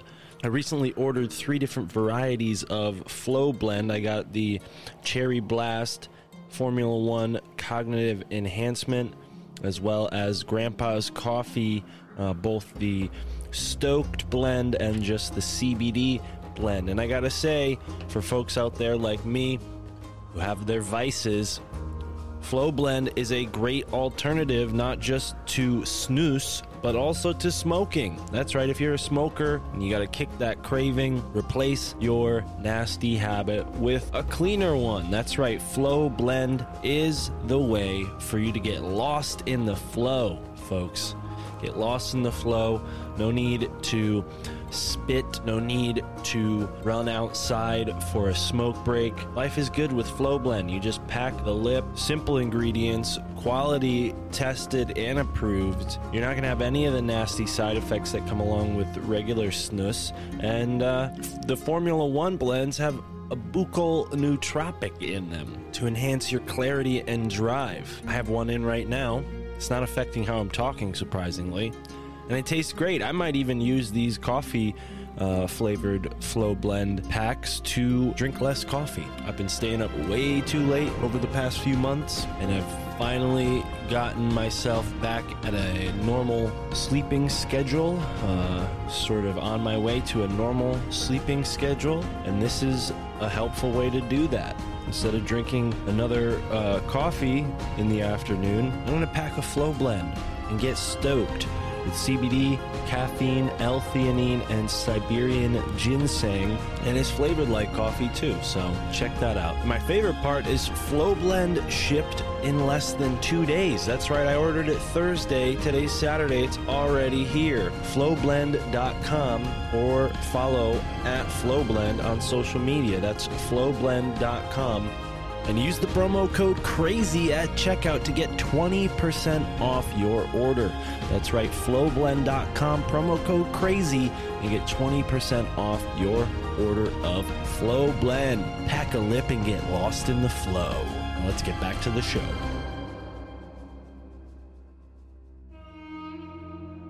Spectrum, but you know, coming from the East Coast like I do, and Sean, I'm not sure where you're from, but it sounds like you're probably in a more urban area if you're dealing with cops like that. Maybe not, but I was in California. Now I'm in Michigan, but I'm from California. Yeah, well, for my experience with the police, it's a whole spectrum. I mean, I think I have enough eloquence when I talk that I can kind of throw them off, but I unfortunately couldn't hide the smell of my weed, so that always got me into trouble. I've had ups and downs with it, so I understand like the conflicts, and it makes me want to like live in a community where I can go and like call up my sheriff and be like, hey, I'm this guy, like, who are you? And like know that he's not a piece of shit, and know that he's doesn't have that sense of entitlement that you described that some police have, or even that sense of like authority or supremacy. And I think that's really what it comes down to, is like living in your community. And I mean, in some places, people can actually make a change and say, like, hey, our, police force isn't helping the community. Maybe we need to change it. And I'm definitely not someone who thinks we need to get rid of them altogether, but we definitely need to take a look at, like, where our drugs are actually coming from. Because I think more often than not, it's just a game of, like, checkers with these, police and the drug runners. And, like, they're all doing the same thing. They're just, like, playing this game of checkers. Like, oh, the drugs go here, oh, now the drugs go here, and oh no, now the drugs go here, and then like curiously, oh, the drugs went missing. And it's like, yeah, okay, why? Because there's fucking thousands of millions of dollars invested in this from very high up. And yeah, I think that needs and the intelligence agencies brought most every drug into the United States of America.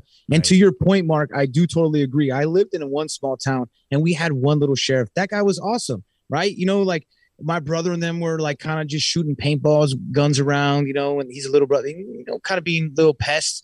He took them home. He didn't put them in jail and prosecute them. He goes, hey, man, I'm taking you to your house. And they got in trouble. That I'm cool with. I think that they're like those small time. It's like this when they become corporate, like when you go to LA and it's just like a corporate mindset. Like they don't care. You're a number. You know what I mean? How many tickets can I get? But when you have the smaller communities, I think those type of sheriffs, I am down with that kind of style where it's more, hey, I know everybody here.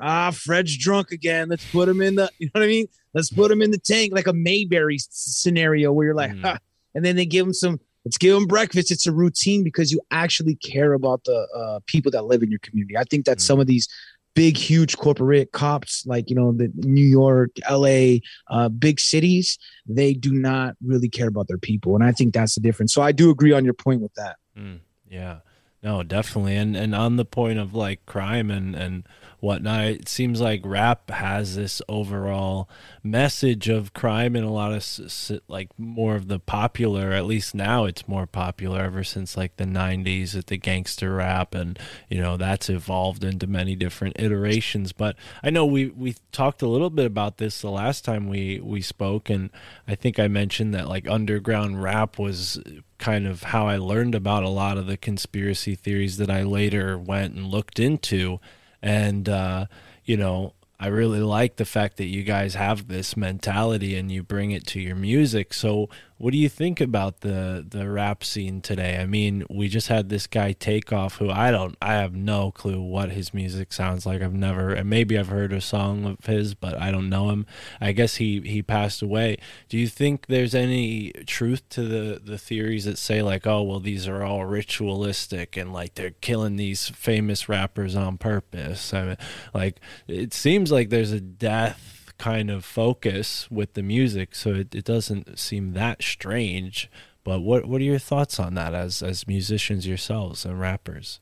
Yeah. I'm going to go way different than Sean on this one. So we've actually talked about this stuff before. So it's all cultic, man. They're doing it.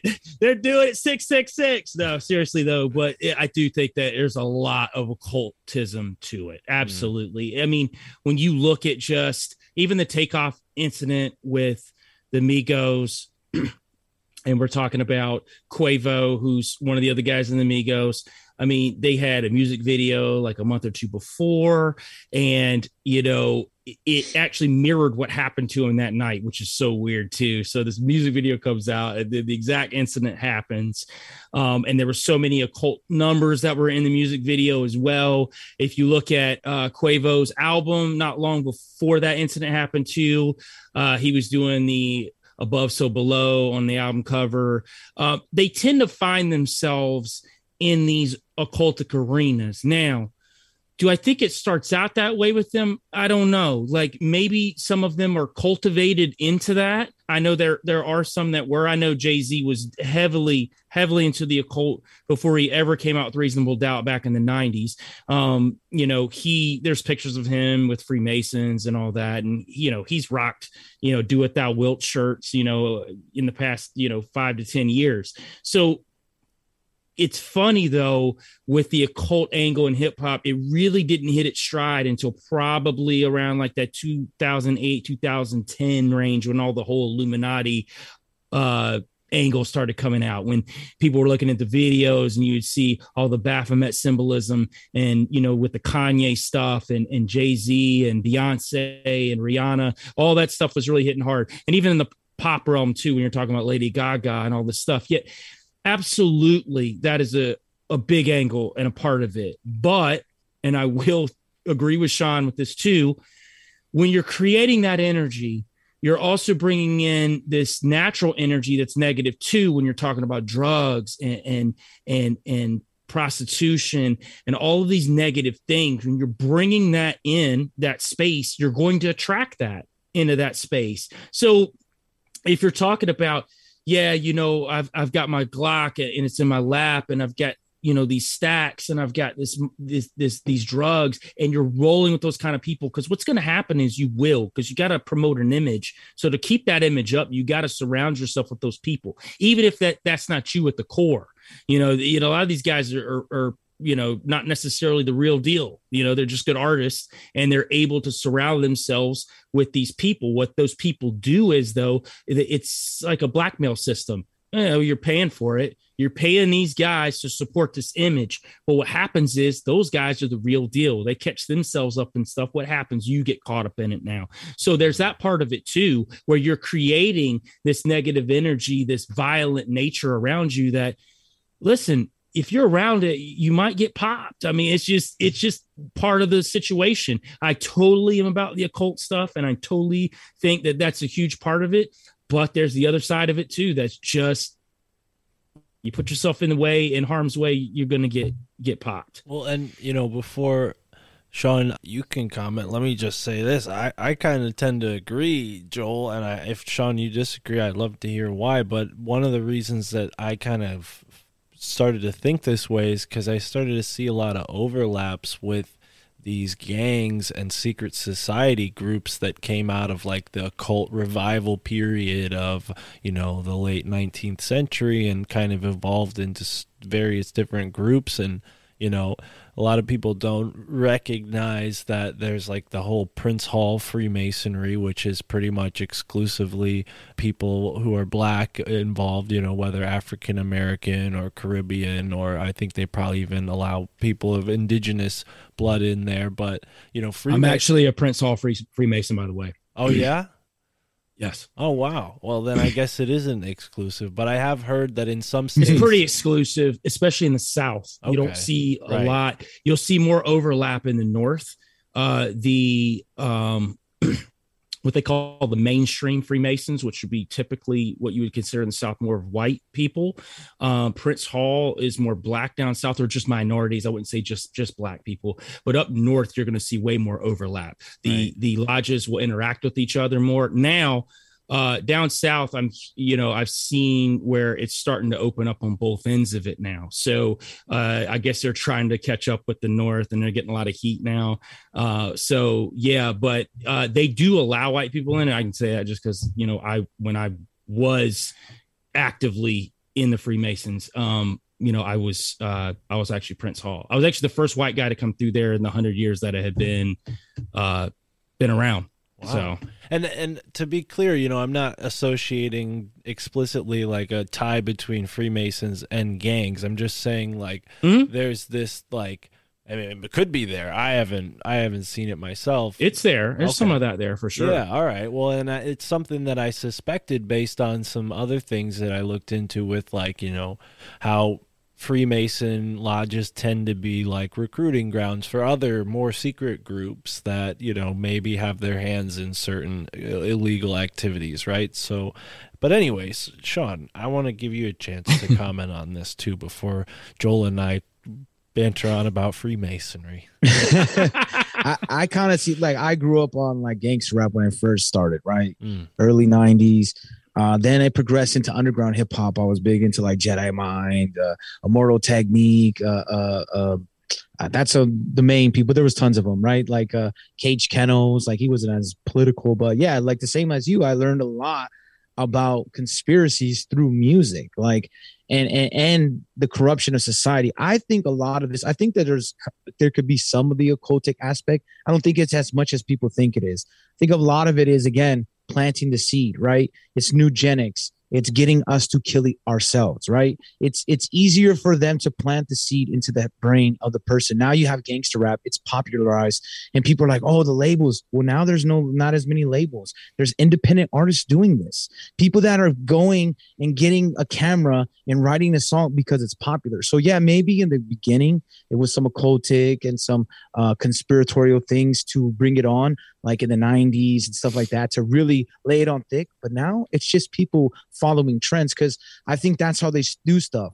They drop it down and they go, let the people do it, because then it's more organic and it's going to happen that way. Right. If they had their hand in every single little thing, it's too controlled that we would find out a lot more. I'm not saying they don't have anything to do with any of these. And I'm sure that the deeper you get, I've not been into I haven't been so deep into these, people with deep pockets, how they're, you hear they're weird, like wide eyes. What's it called? That Kubrick, Wide Eyes Shut. What is it? Eyes Wide Shut. Eyes Wide Shut. Yeah. Like, I'm sure there's strange parties, and I've heard of a few. I haven't been invited, probably because they'll be like, man, this guy's going to talk about it and tell everybody. Like, I'll be like, that was so weird, bro. Dude, yeah, like, podcasters, we don't get invited to the cool parties because it's going to end up on a But podcast. even before, because everybody knew that because before podcasting, that's why I started podcasting, because I don't stop talking to people. Even my daughter makes fun of me. I'll be on the phone with her and she's like, oh, talking to the gas station guy again, huh? Yeah, just those days, man. You know what I mean? Like, that's pretty cool, man. Like, oh yeah, well, you got the gift of gab. That's cool, man. Yeah, and my buddy Sam at the liquor store, man, is my guy right there. Hey, what's up, Sammy? You know what I mean? Right. Well, and to be clear, we don't want to pick on rap, because I just did an episode about Kurt Cobain, and Kurt Cobain had some interesting things about him. Obviously, the story is that he killed himself, but, when you really look at it, I don't know how far you guys have gone down this particular rabbit hole, but it seems like Courtney Love was a little bit more guilty than the mainstream story. I think so. Yeah, and what's weird, to bring that occult angle into it, is that I think within like 2 years before, or a year before he passed away, he did a song with William S. Burroughs. For folks who don't know, he's like a sort of British poet, occultist, mystic, and he had a bunch of weird writings with all kinds of hidden meaning in it. And Kurt Cobain went over and met him for some time, and William S. Burroughs actually outlived him, even though he was well into his like 80s and 90s, at that time. And he commented saying like, oh yes, that boy had a gray complexion and frowned for no reason at all. And the way he like played right into the narrative, it felt to me like maybe that wasn't totally truthful, but then again, I don't know William Burroughs enough to be like, oh yeah, he was up to something. But it's just weird that you see that like occult overlap right before this guy passes away. And Kurt had a bunch of ideas about the government and was for a bunch of movements and was kind of politically active without being like kind of cliche about it. Like they understood like, oh no, we don't want to be a political band, but like we do care about causes. And I think people were probably threatened by that. Like, oh dude, he's cool and he cares about things that are meaningful. He's not just some druggie, like, because that tends to be like who they, no offense to anyone who's going through, addiction or anything. I don't mean to derogatorize it, but they have a track record of promoting people with addiction. I mean, you look at Grateful Dead. I mean, they had a freaking house acid dealer. I'm sure they had a house heroin dealer at some point too, because those guys all ended up pretty in bad shape, So it just, to me, I love giving a platform to guys like you because you guys have music that's A, independent, B, from your heart, honest, and also you're looking from this vantage point that a lot of people come to this podcast from. So when you're listening to a podcast like this and then you go and change over to music and you're going to listen like Jay-Z or whoever is like really popular right now, it's like, what are you programming yourself with? Like get that out of your life. Listen to something like Van Tesla, listen to what you guys are putting out, because this is how we take back their power that they have over us with the Matrix, and whether or not there's an occult influence or not, or just a straight up criminal influence, like it seems more often than not that a lot of the subject matter of the music is just it's aiming for your lowest sensibilities, like sex and hedonism, it really is all it really amounts to. Absolutely. I do think it has a lot of occult though. Like, I just don't think it's as much as what people, they think every death is like, I just don't think everyone is. I think there's a very strong influence. I just think they choose who they will, like, because obviously Jay-Z and Marino Abramovich, they're tight. You know what I mean? Like there's obvious things out there, but like, even as you talked about Kurt Cobain, like he was really the existence, not the beginning of the progressive movement, but mainstream the progressive movement of what progressivism is, like wearing a dress and pushing, like people don't realize a lot of that whole era of what progressives are now in the Democratic Party is kind of started with that grunge era. Yeah, he definitely had a more left-leaning perspective, and it's interesting, like with this conspiracy community, like how I love what you said about the red and the blue, because when I first got into this stuff through underground rap, a lot of those guys had the left-leaning perspective with their conspiracies. Like they came at it from that angle, not so much like the more conservative, like Waco kind of like freedom guys. Like those guys, they weren't rapping, but there were some rappers who would talk about that kind of stuff. So it took me a while to kind of like piece it all together and see like, oh, there was like this 70s culture of like lefties who were all against the government. And then those guys got into the government, became the bad guys in some way. And then all these like, rebel guys got in, and then these war guys, and it's a really complicated, affair. So to boil it down to like, oh, it's only the left or it's only the right, like we really can't get past that fast enough. I mean, if people didn't see like an immediate like similarity between the Bush years and the Obama years, like what do we expect from these two parties moving forward? And obviously, what are we going to do about it as podcasters? But that's not the point. Like we have hundreds, thousands, potentially more people listening to each episode we do, and I think that's really like where this is going to move forward, not politically but educationally. Like if we have a generation of people who are educated about this stuff, they're going to raise kids who are going to get into those positions with that mindset.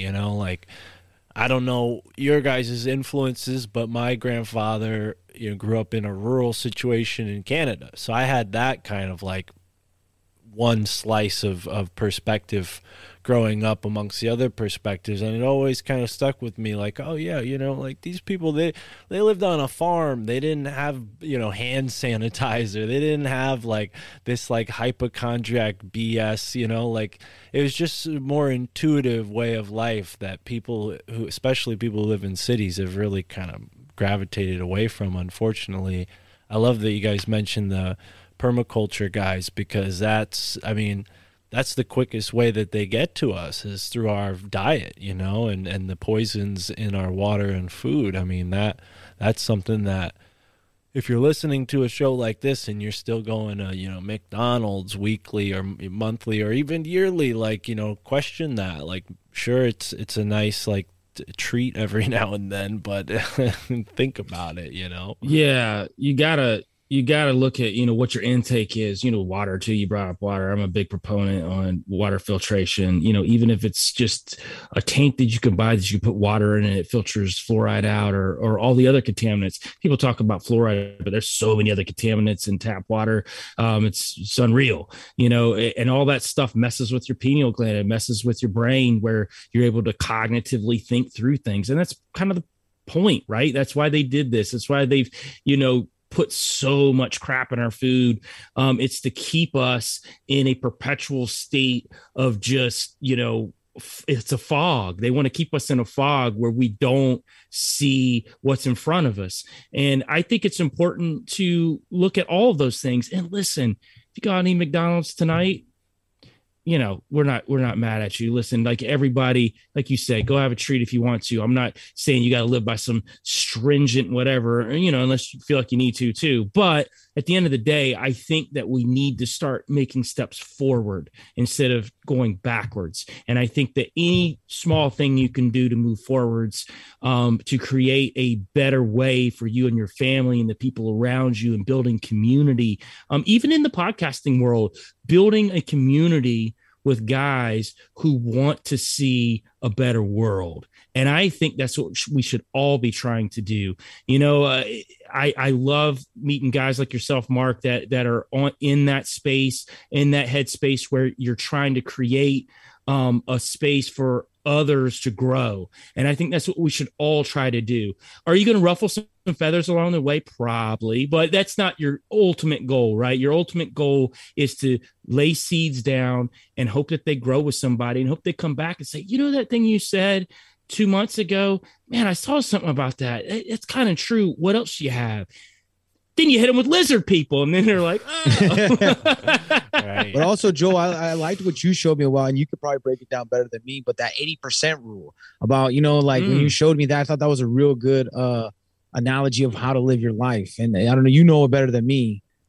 Yeah, I just saw this really cool thing. It's a guy, I wouldn't consider him like a self-help guy so much. He's just showing other people like how he, approaches life. And he said the 80% rule: quit driving yourself to go 100%. You always hear, I got to go 100%. I got to go 100%. Got to go 100%. He said, approach everything at 80%. He said that way, when you get into it, then you're reaching that extra 20 because you're going into it way more relaxed. You're not putting that undue pressure on yourself. He's like, because when you go into it with an 80% mindset, you're going to hit 100 because you're already pushing towards a goal. And I thought it was really cool. I was like, and you're more focused, and you're not more.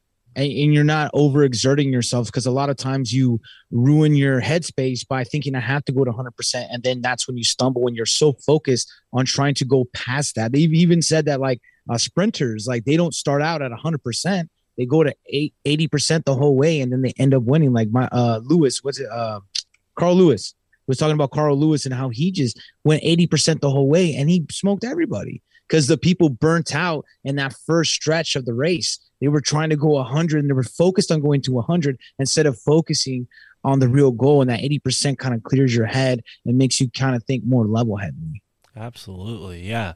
I try to go 80% with this podcast for sure. 100% of the time, the guests knock it out of the park, and 80% of the time, I think I do a good job editing it. But there's a 20% that slips through. That's always room for improvement. Pushing us forward. But on that note, you both have an excellent podcast, Kill the Mockingbird. But you're both musicians, so before we wrap up, could you plug, where folks can go and tune into that? And then obviously all of those links will be in the description. But I don't know if you had the chance to tune in. I like to use a lot of rap music in my show. I have an intro that a guy named and his friend Neo put together. They have a group called Destiny Lab, And I don't know if you guys are familiar with them, but I feel like you guys would link up and make a great like collab, whether it was on a podcast or whether it was musically related. They made the intro to the show, and then I have an outro that I made I asked a guy to make. His name is Halizna. He puts all his music out on this site called Free Music Archive. Really cool guy out of Pittsburgh. He put a couple songs together that we've used on the show. And then last but not least, recently a dude named Tao Shu reached out. That's his rap name.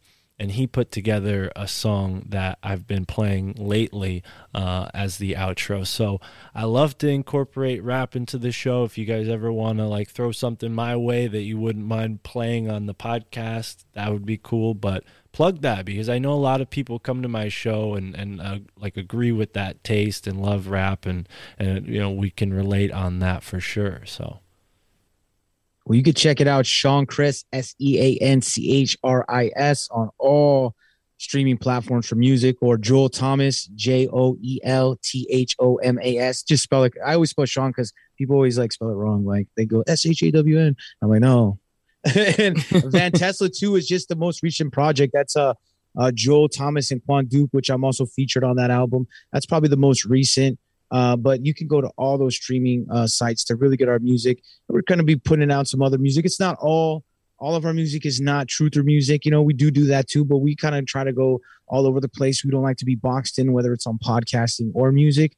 We just express what we feel. I got a new single coming out in the beginning of the year, Bobby Bonilla. It is not going to be really conspiratorial. You know, it's a more of a speaking to the people that talking, because I'm not allowed to comment back online no more because I got the last account nuked. So I have to do it through music. So at least it could be a benefit. Oh man, I love that. Right on. Right on. And as far as the podcast goes, Kill the Mockingbirds, you can find us on any platform, Apple, Spotify, Podcast 2.0, which Sean would get mad at me if I didn't mention that. You can find us on Instagram, which is our main hub, Kill the Mockingbirds Podcast, at Kill the Mockingbirds Podcast. You can find me at Van Tesla Music, and you can find Sean at Sean Chris Music. Any of our link trees, the same thing. Linktree / Kill the Mockingbirds or Linktree / Van Tesla Music. Right on. Well, thank you both for joining me. Audience, please go support these two. Obviously, you made it this far, so sign up. They're on the same app. Wherever you're listening to this, I'm sure you'll find their show too. And if you listen to the show on Spotify, go over and listen to the music right now. Until next time, enjoy the moment wherever you are in the now. All right, ladies and gentlemen, thank you for tuning in to this episode of the My Family Thinks I'm Crazy podcast. Big shout out to Kill the Mockingbird, a podcast hosted by today's guests. You can listen to them wherever you listen to this podcast. Be sure to go follow them on Instagram. We got in touch via Instagram, and Tony Merkel hooked it up. Tony's the friend that just keeps on giving, the gift that keeps on giving. He hooked us up with our last guest, Appalachian Intelligence, rather.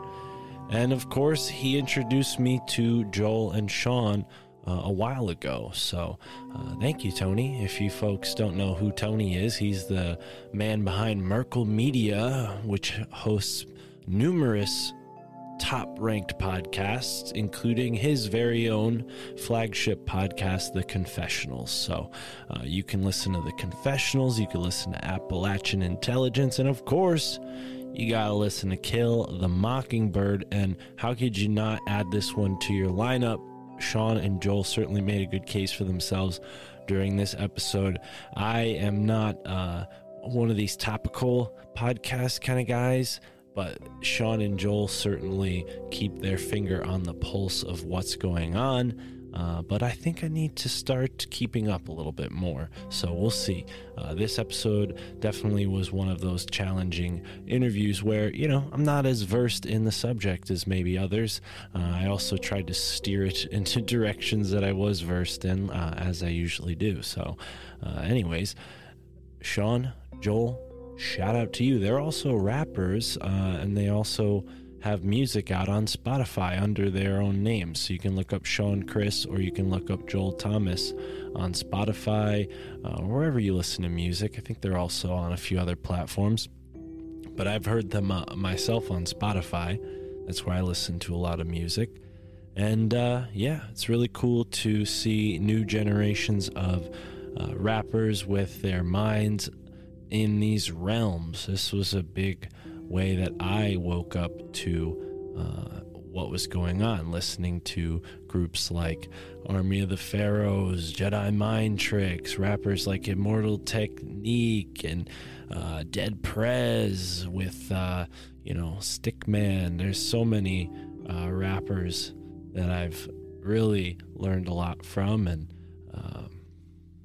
hopefully have more on this show. We'll see.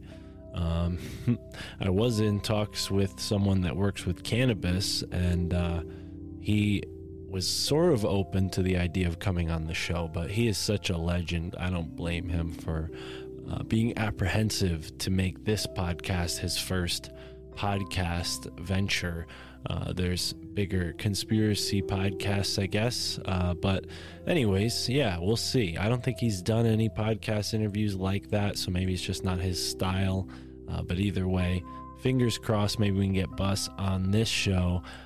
Anyways, shout out to all of our supporters on the Patreon, all of our new supporters on Substack. We got a few of them, and all of our supporters on Rockfin.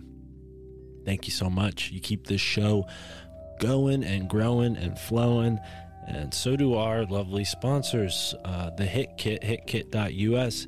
Hit Kit was kind enough to send me a new Hit Kit today, a custom Hit Kit with the logo or the seal of the colony of New Haven right on the side of it, on both sides, front and back. And you can custom order your own Hit Kit at hitkit.us, and whatever you want to get laser etched onto your Hit Kit. There's multiple different varieties of Hit Kits. This one is kind of neat. It has this sort of rubber band that keeps it together, and a lighter inside. You got enough room for 3 or 4 joints in there, some blunts. But it's a really, really neat device. Like I always say, get lit. Get yourself a Hit Kit. We also have our Scene Editions 1 and 2 available on the Ko-Fi store. All of these links are in the description. You can go into the description of this episode and find a link to Hit Kit. You can also find a link to Scene Edition 1 and 2. I also have a book called The Bibliomancy, and of course support our friend Juan, his Occultist Monday series is available for purchase as well through Ko-Fi on his Ko-Fi store. But as for me, folks, I'm tuning out. I'm signing off. It's Friday night. I'm going to get some rest and have a great weekend. I hope you do too. I hope we have a great moment wherever you are, wherever this reaches you, whether it's this week when this episode releases or in the future. Who knows? I'm Mystic Mark. Thank you for listening, and immerse yourself in the moment wherever you are in the now.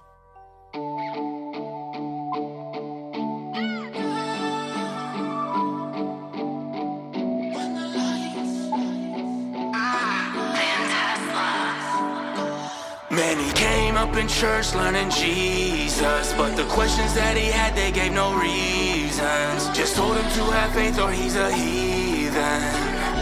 Well, he just fell to pieces. Now he out of school, he on his own, away from everybody, with across a corresponding road. Professors at his college give him answers to the thoughts he couldn't get when he was growing up. All these religions and he's told they come from some earth, and now he feels confused, he don't know what to do. And now he's looking for an outlet for his battery, for his soul, but the ghost still waiting for him, of Crowley and LaFay. Finally power on the way, yeah, he loves the wave, but he don't know the trade. Dollars stacking like the flames, getting hotter in the other place. When the lights go off and we're left with everything we've done was our treasure lost. I just hope we're closer to the one. When the lights go off and we're left with everything we've done was our treasure lost. I just hope we're closer to the one. They cut the lights off, they wanna reset. Nobody give us respect. Got an army for the rejects. About to burn this place down. They cut the lights off, they wanna reset. Nobody give us respect. Got an army for the rejects. About to burn this place down. They cut the lights off. Another midnight shift, stocking shelves at Kroger. Lights up a marble red fresh cup of Folgers. The weight of the world on his shoulders. Surrounded by woke vultures, pushing pronouns and cancel culture. Anonymous chat boards got him feeling bolder. John Doe and List becoming a digital soldier. Cognitive infiltration, false idol enclosure. Algorithm warfare, fabricated disclosure. Conquer and divide turns families into foe. Placing politicians on an elitist plateau. Instead of finding solution, he just sitting at home. Bucket of popcorn, claiming he watching the show. They cut the lights off, they wanna reset. Nobody give us respect. Got an army for the rejects. About to burn this place down. They cut the lights off, they wanna reset. Nobody give us respect. Got an army for the rejects. About to burn this place down. They cut the lights off. Destruction of the family. It was all part of the plan. You don't understand. Roxanne. It's all good, Roxanne. It was all part of the plan. Let me speak to him. If you know, you know. If you don't, let's get to work. Destroy all nuclear units. Mother milk the system first. Why need daddy in a home if a check come up on the first? What if daddy was addicted and put the mommy through her? Did he come back from the war with his mental ran through the dirt? Did the example at home push a generational curse? Mommy Andy on her own, she don't need a man with purse. She feel prideful yet despiteful cause the family is reversed. She had a kid again, made more money for survival. Men at work is competition, it pleasing to domicile. Dad can't operate the home cause mommy think he a rival. He said trust me, let me lead, but the system is her idol. A woman's power is immense, they convince you that it wasn't. It's not less than to be home growing life inside of your stomach. And our power is immense, once we harness up the skills, so we provision for the family. That's how I value. They cut the lights off, they wanna reset. Nobody give us respect. Got an army for the rejects. About to burn this place down. They cut the lights off, they wanna reset. Nobody give us respect. Got an army for the rejects. About to burn this place down. They cut the lights off. Lights go off, and we're left with everything we've done was our treasure lost. I just hope we're closer to the one. When the lights go off, and we're left with everything we've done was our treasure lost. I just hope we're closer to the one. When the lights go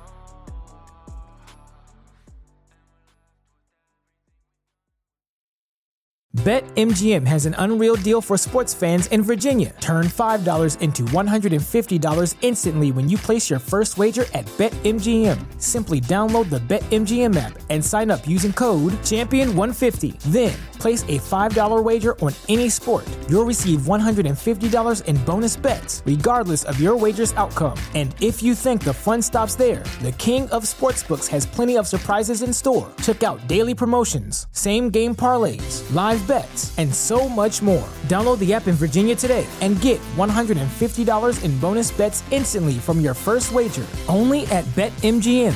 BetMGM and GameSense remind you to play responsibly. See BetMGM.com for terms. 21 plus only. Virginia only. New customer offer. Subject to eligibility requirements. Rewards are non-withdrawable bonus bets that expire in 7 days. Please gamble responsibly. Gambling problem? Call 1-800-GAMBLER. Promotional offer not available in Washington, D.C.